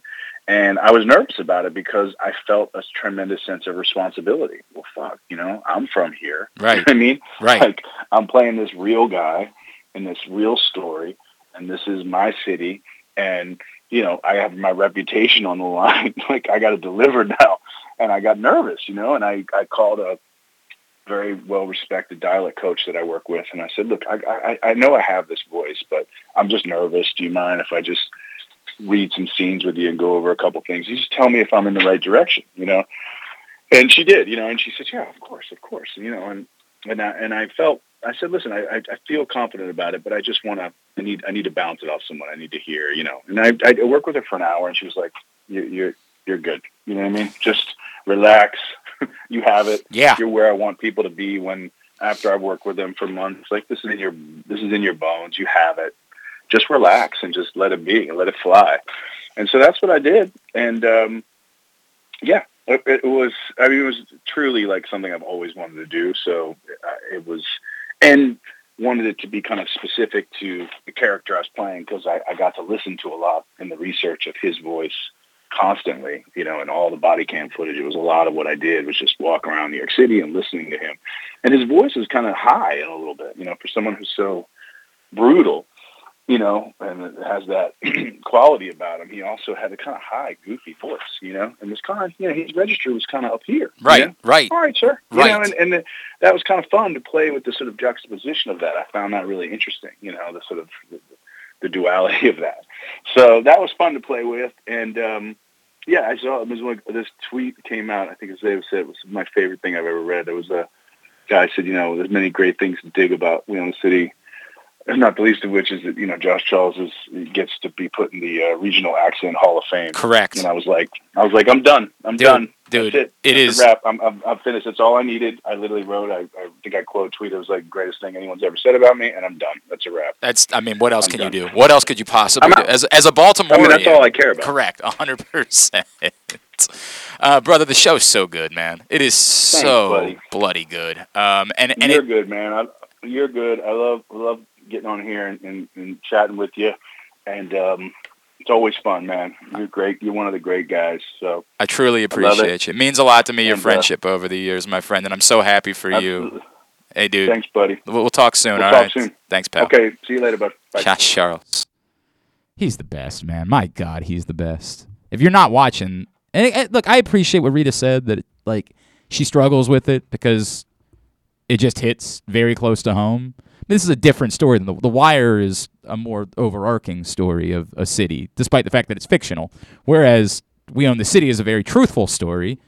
There's a couple of things that they take liberties with, like as Justin Fenton pointed out, the Nicole Steele character, or the woman that's leading things. They put in the consent decree. There is no such woman in the book. Like no such woman existed. That was a character they invented for the television show. But they stay very true to the book otherwise, right? This is a very truthful story, but it's very isolated within this group. It's the Gun Trace Task Force. It's not really... Baltimore's a character in the story more than the story. Baltimore isn't the story. Baltimore's a character in the story. So I get where Rita's coming from, but the show is so bloody good. It's so well done, which isn't surprising for a David Simon project. And given the quality of actor that's involved with it, not just Josh, but Jamie Hector and Delaney Williams we had on last week, it's such an insanely good television program. And that's even when I said that to Rita, I'm like, Rita, I understand how you're feeling, but I would just watch The Wire for its art value. Like as a piece of art, it's unreal. And We Own the City is that caliber of art. It's phenomenal. Fun fact about the show. So my brother-in-law is a Harford County sheriff. Oh, yes. So and he knows the guy. Yeah, for the McDougal. Yeah, he knows McDougal. Yep. The real McDougal is the cop Yep. leaning up against the car. Yep. I guess maybe people know this. Well, a lot of these, I think like Justin in particular has put out a lot of these Easter eggs each week as the show's been airing. Like, hey, you can see this person in this episode. There's been a lot of that, but yeah, I happened to see that one too. That McDougal was involved, which he's a guy leaning up. Which is the reason why this all came out, by the way. Like this, if not for the Harford County Police, we never know about. Well, probably at some point we end up finding. I can't imagine it's still going on to this day. But they were how this all kind of came out and came into light. It's wild. All right. Speaking of the Charles family, Stan the Fan, he and Ross Grimsley had a chat with Luke Jackson last night covering this cover story about Adley Rutschman. So you can read the cover story by picking up the new print issue of PressBox, and you can watch that show last night at facebook.com/PressBoxSports, PressBoxOnline.com/video, or youtube.com/PressBoxOnline. When we come back in, we got to go top 5 tidbit tubular quickly because we got to get to Simply the Bets. It's all on the way. Glenn Clark Radio. The latest edition of PressBox is available now. On the cover, Luke Jackson profiles Orioles catcher Adley Rutschman, diving into where his passion for baseball and for catching comes from and how he uses that passion to elevate those around him in the Orioles organization. Also inside, Bo Smolka takes a look at how the Ravens' 2021 draft picks can make progress in year 2, and Glenn Clark offers a very unique tribute to former rival Mike Krzyzewski that all Maryland fans can appreciate. PressBox is available for free at over 500 area locations, including 60 Royal Farm stores, and you can always find the entire edition, as well as the best daily coverage of the Orioles, Ravens, and Terps at PressBoxOnline.com. That first sip. That first bite. Start your day off right with a delicious breakfast at Royal Farms. Choose from a fantastic selection of fresh Royal Farms breakfast sandwiches and top it off with a rich hot cup of the freshest coffee in the world. At Royal Farms, breakfast is available day and night. It's the freshest breakfast in the world.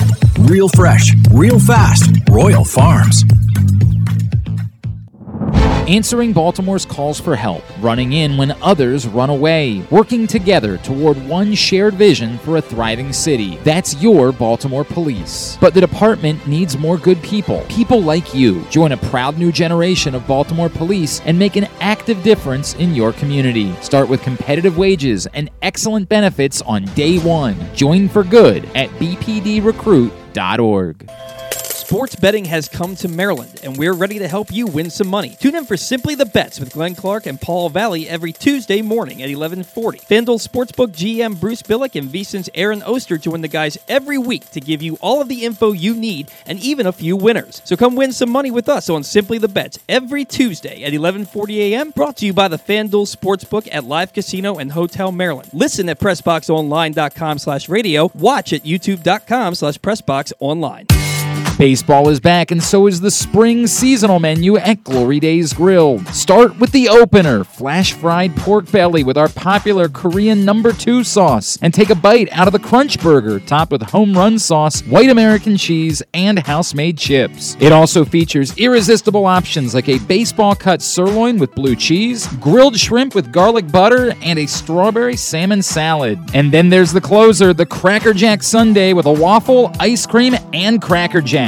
This menu will be gone at your neighborhood Glory Days Grill. GloryDaysGrill.com to find out more. Great food, good sports. We can't imagine why you'd want to, but you can watch GCR live. It's at Facebook.com/PressBoxSports and try to guess whether these guys are wearing any pants. Cass is a big Josh Charles fan now. Cass is all in. That's the way good to go. All right, we gotta go through this quickly. Cass, what's your top 5 for this week? What's the theme? Okay, so actually this Can you turn Cass up a little bit? Thank you. Go ahead.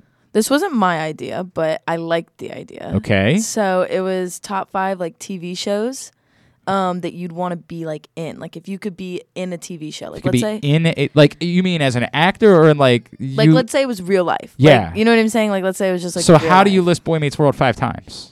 I don't understand how that works. That would not be mine. That's Sorry, that's Topanga. the singular answer. Did you say Topanga? Topanga. Topanga, yeah. I say Topanga. Topanga. Yeah, Old it sounds Topanga. weird to say like Topanga. Topanga. Doesn't sound right. Topanga. Anyway, so I was gonna say for number 5, you guys are gonna laugh. I was gonna say South Park, but then I was what?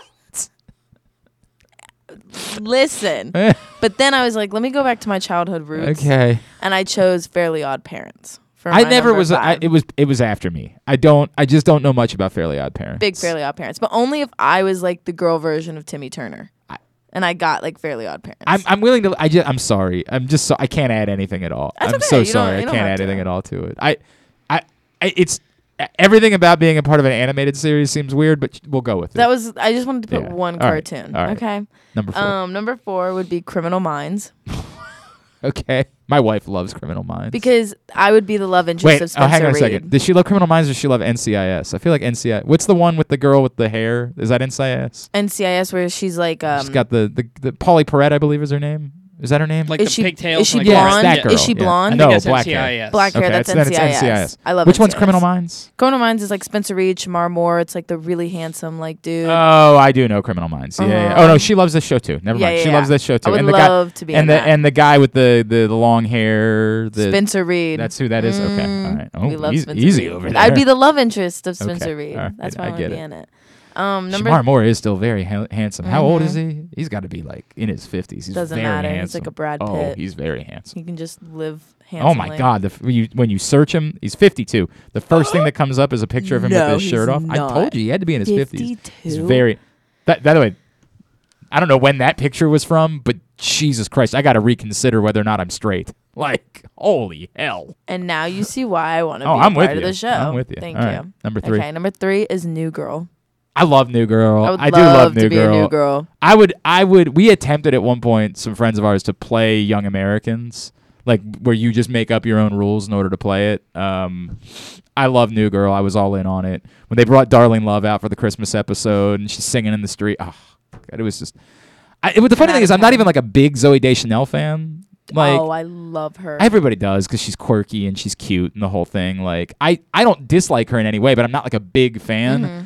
But my God, and Jake Johnson's perfect. Jesus Christ, he's perfect. I mean, It's like, just they picked the right people for yeah, that show. they It was really perfect. did. For number 2, it would be Teen Wolf. I never, this is a funny thing. Wait, do you mean the new one? The new one, Yeah, not 'cause the first- original. the movie There's was an the Michael J. original. Fox Yeah, movie, yeah. right? I've no, like, I am not connected at all with the new Teen Wolf. It's great. I've watched it at least 3 times all the way through.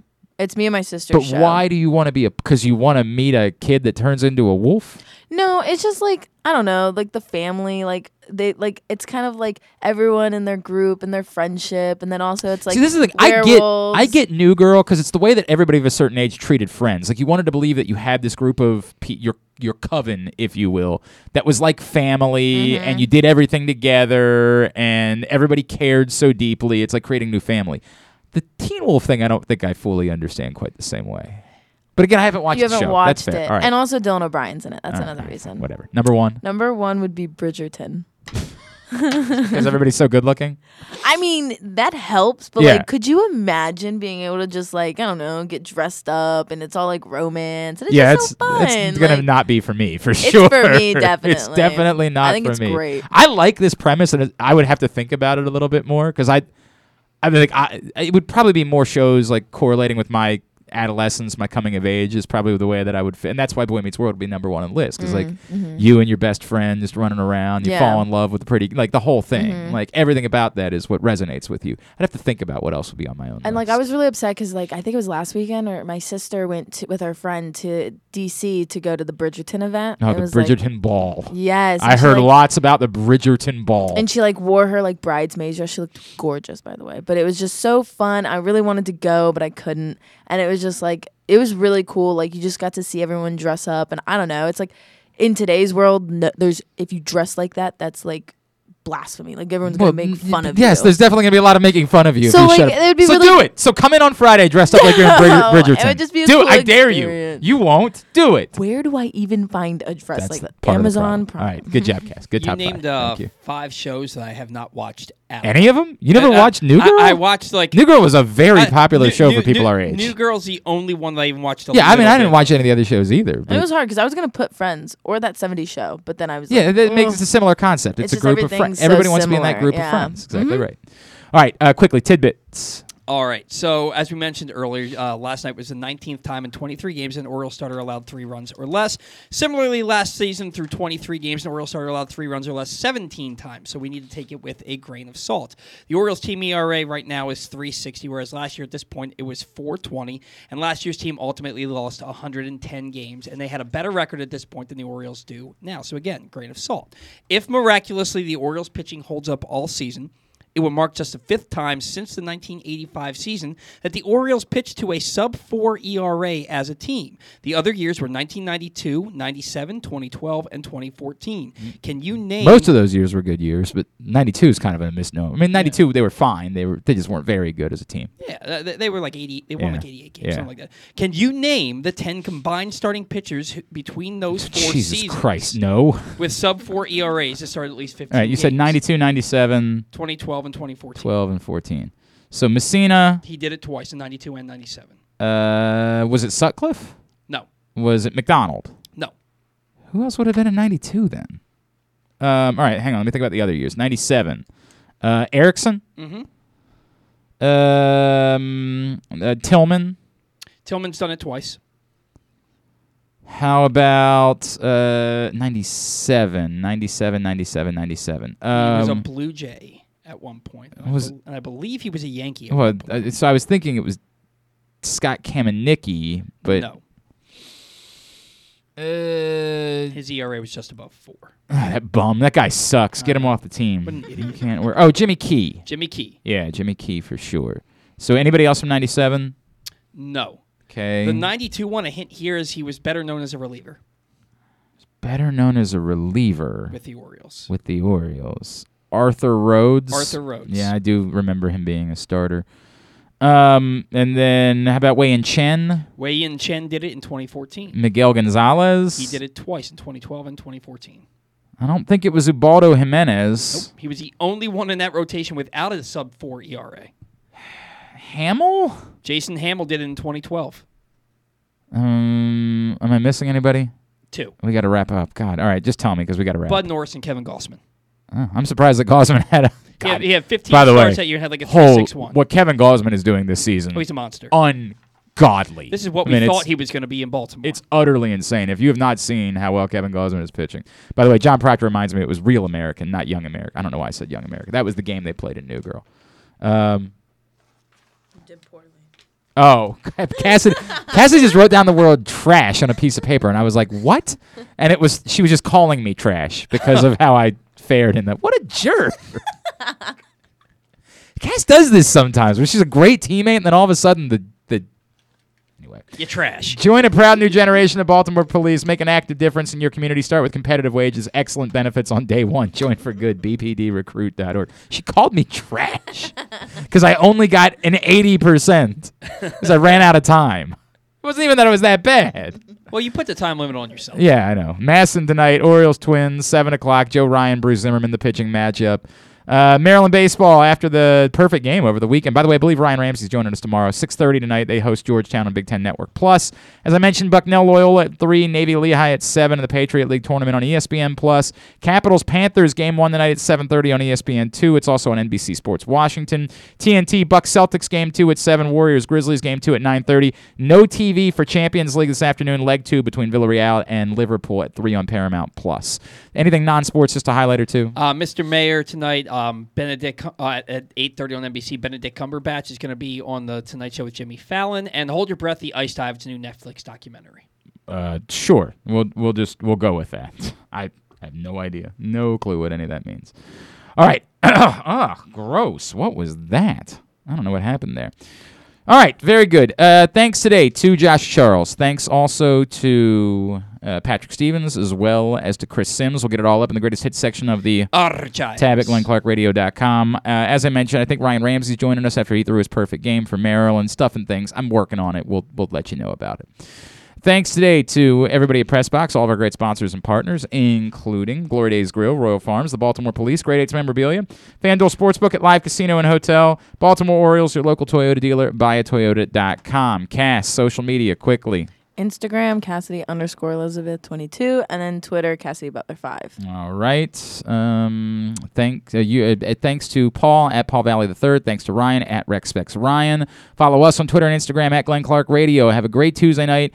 Go Birds, go Loyola, go Navy. Duke sucks. Ohio State sucks too. If you're watching us, do like a 30-second break, then hit refresh. We'll have a new video for you. If you're listening, do nothing. Simply the Bets is coming up next.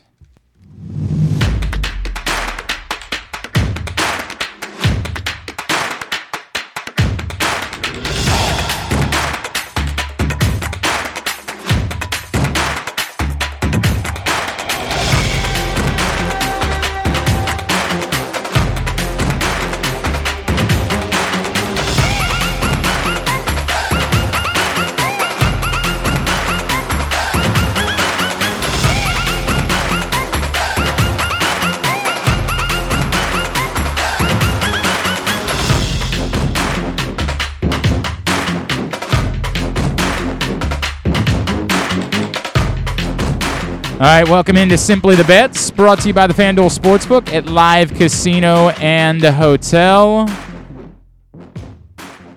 You're going to want to be there this Saturday night for UFC 274. It's a big fight month. Later on in the month, Gervonta Davis in action again. You're going to want to be there in the FanDuel Sportsbook with the 61 self-service kiosks for you to get all of your bets in. So many props available on fight night. Make sure you reserve your spot by emailing events@sportssocialmd.com. We will chat with Aaron Oster here in just a couple of seconds. Leon Twyman, Assistant General Manager of the FanDuel Sportsbook at Live Casino and Hotel, will check in with us in a bit. Stanley Cup playoffs underway, NBA playoffs on to the conference semifinals, fights on the way. That's what's going on. That's what we want to get some information about and let you know how it is that you can win some money this week. So we will do that during the course of today's show. And we begin with our buddy Aaron Oster from Mountain Veasan in Vegas. He didn't get everything right with his various draft props over the last few weeks, but did he ever nail the over on 5.5 wide receivers? That was one that I loved from the moment he said it. Glad I got that ticket in. What's going on, pal? How are you? I'm doing good. As you said, it was a little bit of a mixed bag. Did hit, finished up, which is all you can ask for in this gambling game. But definitely the wide receivers and Drake London threw me for a little loop there. And the Falcons did what I thought GMs wouldn't do. But it happens in gambling, like I said, finished up, and we move on to everything else. That's now. correct. Lots more to bet on moving forward. I managed to sneak in. The only bummer for me was that you couldn't parlay picks because once we saw kind of the way that things were going, I was really hoping to parlay a top four and see how that played out. But instead, I just got individual tickets in like an hour before the draft on all four, and so I had a decent little night on Thursday night. Because of that, and that doesn't really feel like betting as much as it feels like cheating, but what the hell? I'm taking, if somebody wants to give me money, I'm willing to take it. That's the way that it works. What the NFL draft is as one casino owner in town said, when you book something where best case scenario is you have a small loss, it's not going to be a fun day for the books. Nope. By the way, it's really funny too. What I lament as we were doing our kind of live reactions in the FanDuel Sportsbook on Thursday night, I actually could have put, I think, the top 7 in, and I would have gone 7 for 7 because I just kept, I was like, well, I think it's going to be Evan Neal here. Like it was just amazing how it was going. So, bummer, but I still did okay. I still had a decent, I came out on top, but not really. I actually broke even because I tipped out enough that I broke even. But part of that is the fault of the Toronto Raptors, who were down by 2 when I put my bet in on them. And then I looked up at the TV 5 seconds later, and they were down by 20! And I said, well, gonna need to go do something about that. All right, Aaron, what is your focus now? Are you zeroed in on the playoffs? Is baseball primary for you? I don't even know if you're a big fight bettor. Like, we got a UFC pay-per-view this weekend. Yeah, I'm just kind of all over the place right now. Like, I'm going to start getting into NBA playoffs. I'm probably going to focus in on the next few weeks. I will play some stuff on the Derby. I'm not knowledgeable necessarily about horse racing, but I will talk to people who know. I'll figure out, various trifectas or whatever to play just for fun. I tend to really get into NBA props during the playoffs, player props, which you will see a little later in my 5Ls. That'll be kind of the first thing, but over the next month or so, I just kind of bounce around and, whatever kind of takes me on a certain day. There's nothing really I focus on specifically. This is just a quick note, and I'm not trying to encourage you not to be there, but the way the laws are written in the state of Maryland, unfortunately, you cannot bet on horse racing in the sports books. And the reason they did that is because they want you to go to the tracks. There is still I wouldn't say a thriving, but they're trying to get it back to be thriving. There is still a significant horse racing business that exists in the state of Maryland. So if you want to bet on the Derby on Saturday, unfortunately, you can't do that in the FanDuel Sportsbook. They will still be showing, I want to make that very clear, they'll still be showing the race on Saturday, but you can't bet on it in the FanDuel Sportsbook. So it's something that We talked about last week how much do we mention that? I don't want to mislead anyone. I don't want anyone somebody might say you're doing a betting show this week and you're not talking about the Kentucky Derby. Well, part of the reason that I'm not doing that is because you can't go to the FanDuel Sportsbook and bet on the Kentucky Derby this weekend, unfortunately. Just the reality of the circumstances. I understand. There's a lot of things that I don't like about how Maryland has rolled out gambling. This isn't even really one that I'm fighting about because I get it. They are trying to keep horse racing as prominent as possible and get people to go to the track. So it's not even something I'm necessarily going to fight about in relation to the law. I understand the way that it was written. So I didn't mean to grandstand there, Aaron, but I just wanted to make sure that people knew that. Hey, It's absolutely important. Everybody does little things differently, and even the one thing about like a FanDuel sportsbook versus, and you can even see that in Vegas, is like most sports books. You can bet winners, but you have to go to very specific places to bet the type of bets that you might want, the exactas, the trifectas, the various exotic plays. So, that's something that while it's unique to Maryland that you have to go to a horse race, it's not all that unique that you mightn't be able to find exactly what you want at every sports book either. 100%. It is there. You just never. The draft was a great example of that. It was different everywhere you went. What it is that you were able to bet on, just the way that it goes. All right, sir, let's get into it. 5 L's for this week, and we're not trying to find 5 losses. We're just trying to find 5 unique bets with some alliteration. That's the way that it's going to work. We begin. Give me your local bet for this week. All right, so as I said, I'm kind of all over the place once the draft moves on. So my 5 L's will cover 4 different sports. I will start with local, and of course I'll start with baseball. And, it's so tricky to do this because I don't just want to say, well, go against the Orioles every play because, A, you're not going to make money that way, and I don't like taking plus on the run line, all that stuff. So I'm probably actually going to start giving you a lot of props when it comes to the local plays over the next few weeks. And one jumped out to me, and unfortunately it just moved 20 cents because as I woke up this morning, I thought I was going to give this to you at minus 125. Instead, it's moved to minus 145.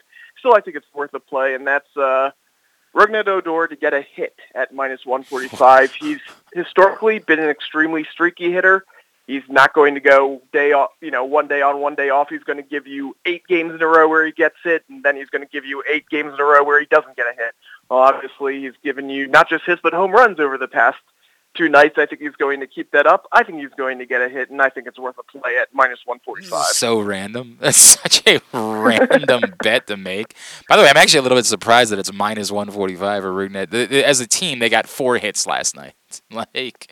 I don't know. And the Twins have the best rotation ERA in the American League. You're not going to be able to get me to join you on this one. There's a lot of bets that I'm willing to make. I am not putting American dollars down on Rougned Odor getting a hit. I will not do that. Let's go to the next one. Long term. Give me your futures bet for the week. Well, of course, after the draft, I immediately started to look at the Rookie of the Year odds that popped up, and it took me down a little bit of a rabbit hole into the other awards, which we'll get to in a minute here. But I am going to give you a Rookie of the Year play here for long term. And when I'm looking for this, especially one this early, 9 months out, 8.5 months out from when it's going to be given out, I'm really looking for something that is pretty high odds, something worth playing now, having your money tied up for all that time, and one that I think that might move considerably, potentially before even the season starts. And one play jumped out at me for that. And that's James Cook at 16-1 to win Offensive Rookie of the Year. He went to the Bills, and that was, everyone going into the draft, whether it was the fantasy community or people looking for Offensive Rookie of the Year, was wondering what running back would end up there. Some people thought, they might even take Breece Hall in the first round, and it wasn't that. And James Cook there's a question about how many touches he's going to get. I think he's honestly the perfect running back for this offense. He's extremely explosive. There's some analytics out there that show when, plays are perfectly blocked, who does the best. And he was one of the best in all of college football at gaining yards when a play was perfectly blocked. I think he's going to have big holes. And quite frankly, even though there are some running backs there, I don't think Devin Singletary is going to stick around and give him much trouble if he's ripping off, 10, 15, 20-yard gains routinely.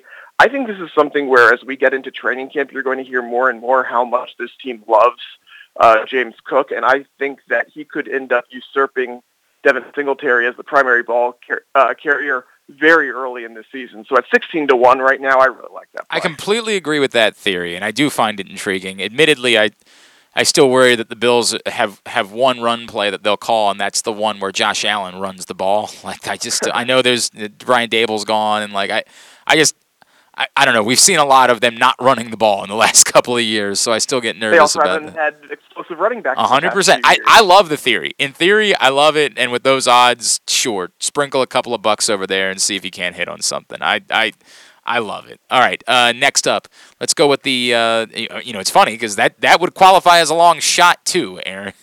But yes, this is a longer shot though. Right. But it is, again, I told you I went on a deep dive in the NFL awards after I went through Rookie of the Year, and there's a long shot there that the odds don't make sense to me, and the pawn, once I saw this line, I looked on other books, it really doesn't make sense to me because this is far and away the longest odds on this specific player. Cam Akers, comeback player of the year, is 25-1 on FanDuel.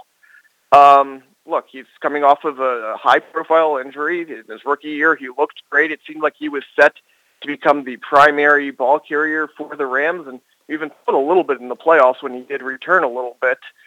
25-1, I think, is ridiculous odds for this. Obviously Derrick Henry is the favorite, but he's plus 350. When you're talking about a primary ball carrier, you're looking at some of the other primary ball carriers who have come back, the Saquon, the McCaffrey, are usually around 10-1. And quite frankly, Cam Akers is 10-1 at other sports books. I think this is fantastic value. Is it possible? I mean, of course it's possible. Derrick Henry is the favorite to win this for a reason. But at 25-1, I think these odds are absolutely ridiculous, and it's a situation I could certainly see Cam Akers winning it. I hear you. I mean, I really do. I struggle with these just because it really just you're betting on somebody to stay healthy more than anything else, right? And it's such a crapshoot. Now I know, to your point that you're probably about to make, hey, maybe the guy that you should bet on is the guy that got hurt last year, because what are the odds the same player gets hurt in back-to-back years, right? It is intriguing. I find myself kind of generally staying away from these types of futures bets just because it really feels like all you're betting on is health. Sure, but I mean, pretty much every single player who's on this award is you're betting on health because everyone got injured. Right. Honestly, I think the biggest thing is we've seen him come back, and he looked good in the playoffs. He did. So I think that when you're talking about, there really aren't questions, at least about this injury, about whether he's coming back. Sure, he could get hurt again. Anyone could. Right. That I just think the 25-1 odds, again, this is the long shot. This is kind of, let's take a flyer, let's have some fun. I don't think these odds are right, so why not have some and fun to your with point that it ain't going to be Jameis Winston, it's not going to be, could it be Daniel Jones? I don't see that. No. I think Deshaun Watson could have a massive year, and I still don't think people are going to vote for him because 100. He will not win. Right. So I get that you're kind of picking guys off the list that have better odds and saying it doesn't make sense that Cam Akers is this much lower than all of these other guys who have almost no shot of winning this award, right? Like Michael Thomas, I think, is a legitimate threat. Right, that's sure. viable if he plays. If he's Michael Thomas again, he becomes a legitimate threat. I have no idea how to even consider Baker Mayfield. What even is that? First he has to play. Correct, and then what is he coming back from? He's coming back from being not wanted. To be fair, that's how Tannehill won it a few years ago. Yeah, but Tannehill was also bad. Baker Mayfield wasn't bad. He just wasn't. He was no great shake, you know what I mean? True. Chase Young is a factor, but, nobody... Defensive player. Exactly right. I get it. I get what you're doing is you're picking apart this list and sort of saying, I don't know. But I'm so sorry. It's going to be J.K. Dobbins. It's just the way that it goes. So that's the answer to that question. All right. Aaron Oster is with us. He's given us his 5 L's for the week. We move on. Give me the bet that is a loser that you say no matter what you do anything else, but do not make this bet, and don't tell me Drake London to be the first wide receiver taken. I will not tell you Drake London, though I would say I don't like him being the favorite for Rookie of the Year right now. But my loser is actually in hockey, and I'm a little, not confused, I understand it, but I don't think there's any value there. I think there's negative value here. The Avalanche are plus 135 to win the Western Conference right now. They are a heavy, heavy favorite. And look, I get They're it. loaded, man. Yeah, they're loaded. They're the best team all year. At the same time, they have, again, they faded down the stretch now. They had clinched things, whatever, games didn't matter. But it's worth noting that they did lose 6 of their last 7 in the regular season. And the biggest thing to me is simply they're loaded. There are a lot of good teams in the West. And the way the playoff is structured, they actually have to play the second-best team in the West in the second round. This is simply plus 135. I feel like if you go through, and assuming weird stuff doesn't happen, you can't necessarily assume it, but let's assume that they play, either the Wild or obviously they play either the Wild or Blues, but both teams are pretty solid. Let's say they play the Wild in the second round. Let's make that a minus 250 favorite for them to win that. And then they play the Flames in the conference finals. They'll be minus 200, maybe even a little less. Well, that comes out, if you put that all together, as much better, not much better, but better than plus 135. I think that the Avalanche, again, they're good. They're the favorites for a reason. They just shouldn't be this big a favorite when over in the East the favorite is closer to plus 300 than plus 135. Okay, all right, I hear you on that. I don't normally give this away.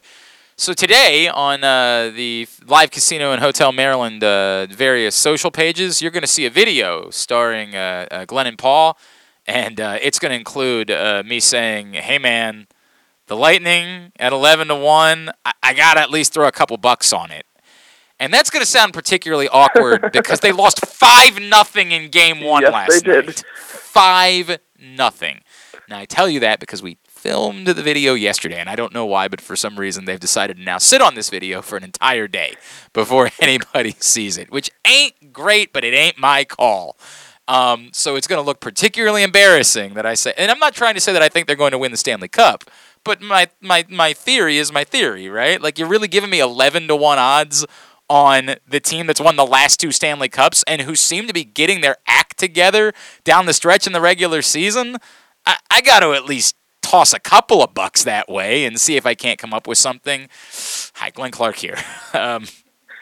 If you change your mind about that based on last night's result, I'm good with that. The Maple Leafs look really good, man. They look really good. All right, and finally, the bet that you say, whatever you got to do, walk, do whatever it takes. Rent some sort of aerial device, one of those like hang gliders, and fly in to Hanover and the FanDuel Sportsbook at Live Casino and Hotel Maryland. Whatever you got to do in order to do it, make this bet. What bet do you love? Do you think they've ever had a hang glider land in the parking lot there? I would love it. I would love it if Fan Man from the old Mike Tyson fights would what was that contraption he had? What did he call that thing? He could fly around with. Yeah. I don't remember what it was. I would love if somebody did that. Speaking of love, what's your love? My love is Jason Tatum to hit over 3.5 threes against the Bucks tonight. That's minus 136. He's hit 4 threes in each of his past 3 games. He's had at least 9 attempts in 3 of the past 4. He's also torched the Bucks in recent memory. He hit 4 threes in 5 of the last 6 games he's played against the Bucks, and the Celtics just seem to have a strategy that they're going to go after the perimeter. They shot 50 threes in the last game, and I think Jason Tatum is going to get his. So, yeah, I love Jason Tatum over 3.5 threes in this game. All right, very good. That is available right now in the FanDuel Sportsbook. Aaron, what's going on out at VSiN?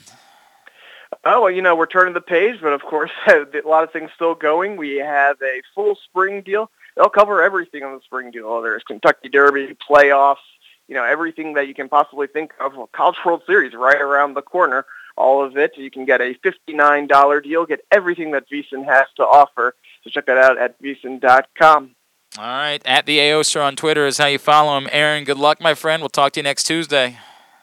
I hope everyone has a good week and hope you hit some bets. There you go. Aaron Oster checking in with us from out in Vegas with his 5 L's. When we come back in, we'll bring it back a bit more local, and we'll go down to the FanDuel Sportsbook. Leon Twyman, the assistant general manager, will join us next. This is Simply the Bets.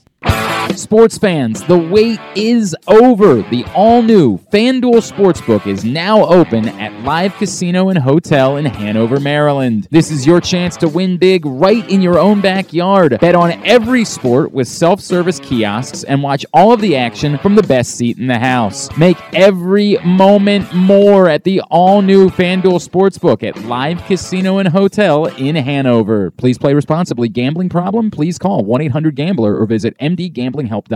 That first sip. That first bite.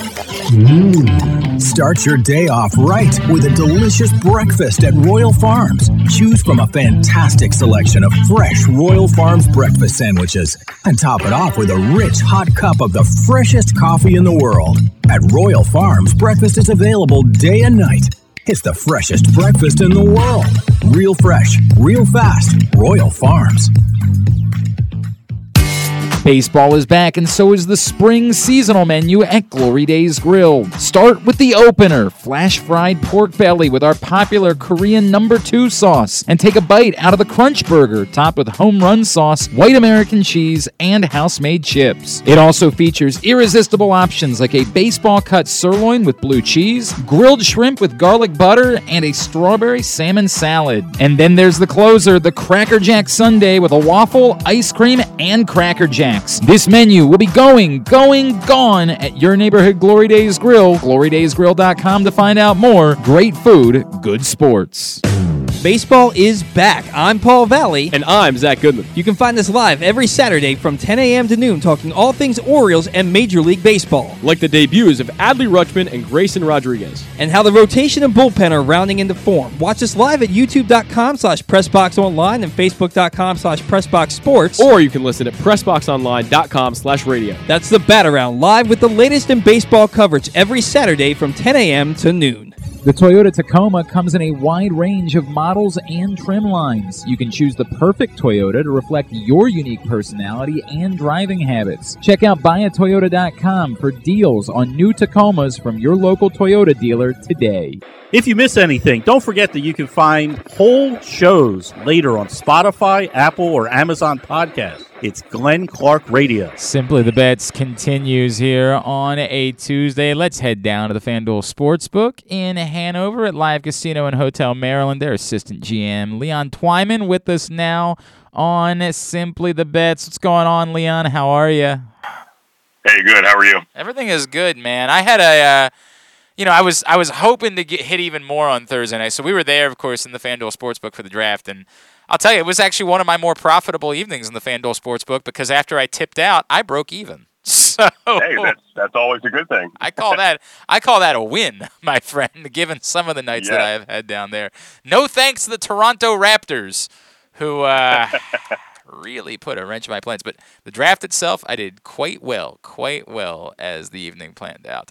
All right, so let's get an idea. I know there's a lot of focus right now on the playoffs. I feel like is that probably what's driving you guys most at this point in the coming weeks? Yes, playoffs when it comes to NBA and also the Stanley Cups, we're getting a lot of action on that. We also have a lot of people in with some fighting this weekend. I know it's a big weekend with UFC and boxing as well, so it's going to be a great weekend. UFC 274, of course, is coming up on Saturday night. And are you guys showing the Canelo fight as well? Yes, we're hoping to be showing that as well. So it's going to be a huge weekend. So you're going to have two fights going on. So it's going to be great. So I referenced this a little bit earlier, Leon, but I feel like we should talk about this a bit. You guys will show the Kentucky Derby, correct? It's just that you can't bet on horse racing in the FanDuel Sportsbook. Am I right about those things? That's correct. We'll make sure it's up for people. I actually had some people stop by the book yesterday, and they wanted to reassure themselves that we were going to have that in the sportsbook. And yes, we will be showing that. But unfortunately, as you said, you cannot place any wagers on the Kentucky Derby. It's just the rules in the state of Maryland. That's the way that it goes. But it could set up for yourself a very nice evening of hanging out, right? Watching the race, watching some basketball, and then watching the fights on Saturday night and getting your bets in on. It seems like a pretty decent way to go about spending a Saturday evening. I think it's going to be one of the better Saturdays to come into the book and hang out. You're going to have some horse racing, some sports, some fighting. We have great food, great bars, so it's an all-around great atmosphere in the book. No doubt about that. All right, so anything that's jumping off the page at you. So I want to talk a little bit. Aaron Oster from out in Vegas at VEASAN was just with us, and he was saying that he is absolutely betting the over on 3.5 threes for Jason Tatum tonight. And I feel like that's something that people miss about betting these basketball games is we talk a lot about how many props there are for, say, a fight or like the Super Bowl, but individual basketball games, my God, the number of things that you can bet on throughout the course of the game, it's insane to me. Yes, it is. It really is. And that Tatum over 3.5 threes, I like it. Yeah. The odds on it right now are minus 138, so some money to be made on it, but it's definitely a good bet in my eyes. I love that bet, and I didn't realize he had made at least 4 threes in each of his last 3 games. Like, Jason Tatum is becoming I almost feel like I'm being disrespectful to him because I don't treat him the way that I treat the Giannis's and the Steph Currys and that. Like, he has become that ilk of player, of that superstar, that he's sort of bankable night in and night out no matter what's going on. I agree 100%. He's a great asset to Boston. Boston's looking great. They have their issues facing Bucks. I'm more leaning towards Bucks on this series. However, Jason Tatum is definitely leading the way with Boston right now. Tell me about the player performance doubles that are available for these basketball games. So we actually get a lot of action on those. People really love those just because there's a lot of money to be made in it. So right now, if you wanted to do Jason Tatum plus 6 assists and Boston to win, that is plus 140 right now. If you go with his points, you have Jason Tatum 30 plus points in Boston to win. That is plus 190. So again, there's money to be made. Majority of these, if not all of these, are all going to be plus money. So, you start parlaying those and it just becomes insane with the amount of money you can make on those player performance doubles. So I get that Boston is the favorite and I understand they're at home and all that, but man, I think I've made it very clear to you how I feel about Giannis. Like, I almost don't think he can lose. Like, it's just at some point during the game, you're like, hey, you're Giannis. We're going to give you the ball. And when we do that, no one can do anything about it. There is nothing that can be done to stop that. So, for example, this one jumps off the page at me. Giannis making 1 3 and the Bucks to win. You can get that at 3-1. Like, yes. Why not throw money on it? Man, you're not asking for a lot there. Everything about that is pretty friggin' reasonable, man. Like, I agree 100%. Even with with his points, I mean, it's crazy. You have 30 plus points and Milwaukee to win. That's plus 340. And I get it. Again, that's because the expectation is that Boston's going to win. They're not going to go down 0-2 and. They're not going to lose back-to-back games at home. I understand why it is they're stacked that way, but, dude, that guy is Giannis. He's him. Nobody else has him, and it's what I'm terrified about as a Suns fan, is that's the way that it goes. Leon Twyman is with us from the FanDuel Sportsbook at Live Casino and Hotel. Leon, did you notice anybody making with the draft unfolding and now this being sort of the final pieces, did you see folks coming in to make futures bets? Did you see any action on that after the weekend was over? So we got a couple. We've been taking them pretty much since we opened. The draft hasn't exactly changed that just yet, but I think once the schedule comes out and everyone sees who's playing who, I think we're going to start getting a lot of future bets at that point. I feel like I was a little bit interested in whether or not we'd start seeing some action on the Eagles to win the NFC East after they acquired A.J. Brown, but I guess the problem there is that the Cowboys are just the team that everybody's going to bet on because Cowboys fans are cockroaches and they're everywhere. So it's hard to move that number all that much because everybody's going to continue to bet on the Cowboys no matter what reality tells them to do. I agree. And I'm one of those. Yes, I know you are. That's part of the reason why I bring it up, Leon. That's part of the case. I am interested in a couple of things. Like I am interested a little bit. I struggle with making. I was just telling this to Aaron. I struggle with making player bets because it feels like what you're really betting on is does that player stay healthy for the course of the year, and it's just a tough thing to believe when it comes to NFL players that they're gonna that any individual guy is gonna stay healthy, but. I think I might throw a couple bucks on the Eagles next time I'm down there to win the NFC East. Not that I'm a huge Jalen Hurts believer, but man, you got Devontae Smith and AJ Brown to throw the football to, dude. Either you're gonna be good or you can't play in this league, right? Like, right. My God, man, that's just the way that it goes. What else? What else have you noticed some action on as you get ready for the weekends? UFC 274, taking a lot of action on it. It drives so many people in. There's just a bunch of different ways that you can make money on these fights. There's no doubt, and two great title fights on the women's side with Rose Namajunas, easy for me to say, Rose Namajunas and Olivier Gaethje, and I probably am mispronouncing that, and I know how to pronounce it. On the men's side, so two great fights coming up on Saturday night for UFC 274. Reserve your spot for that right now by emailing events@sportssocialmd.com. Make sure you guarantee your table or you guarantee your reclining chair, whatever it is that you're looking for to hang out and watch the fights on Saturday night. And Leon, you guys are going to show the Gervonta Davis fight later on in the month, correct? We will, yes, and we're hoping that drives in a lot of people. Baltimore's own Gervonta Davis. Looking forward to that. All right, my friend. We will talk to you again next week. Thank you for taking a couple of minutes for us. Hey, I appreciate it. Talk to you all soon. Leon Twyman, Assistant General Manager of the FanDuel Sportsbook at Live Casino and Hotel Maryland, joining us here on Simply the Bets. All right. Just for those of you that might be interested, here's how the odds, where they stack up after the draft is over. The Bills remain the favorite to win the Super Bowl at plus 650. Buccaneers plus 750. Chiefs plus 950. Rams 11-1. Packers 11-1. Chargers 16-1. The Ravens sit at 22-1, tied with the Bengals and Colts. Teams between them are the 49ers, Broncos, Cowboys, and Browns. So that's where the odds stand after the NFL draft. Capital Series gets underway tonight. They're sitting at plus 260 to win the series. They are the best road team in the NHL. Just something to think about as that series gets underway this evening. Paul, you got a tidbit of the week for us? I do. So on Sunday, somebody placed a 3-leg parlay on the Mets-Phillies game. It was a $10 total wager at plus 32,769, 32,769 on Kyle Schwarber to hit 2 home runs, Bryce Harper to hit a home run, and Francisco Lindor to record a hit. They hit all 3 legs, and they won $3,000. Give me the three legs one more time. It was Schwarber 2 homers.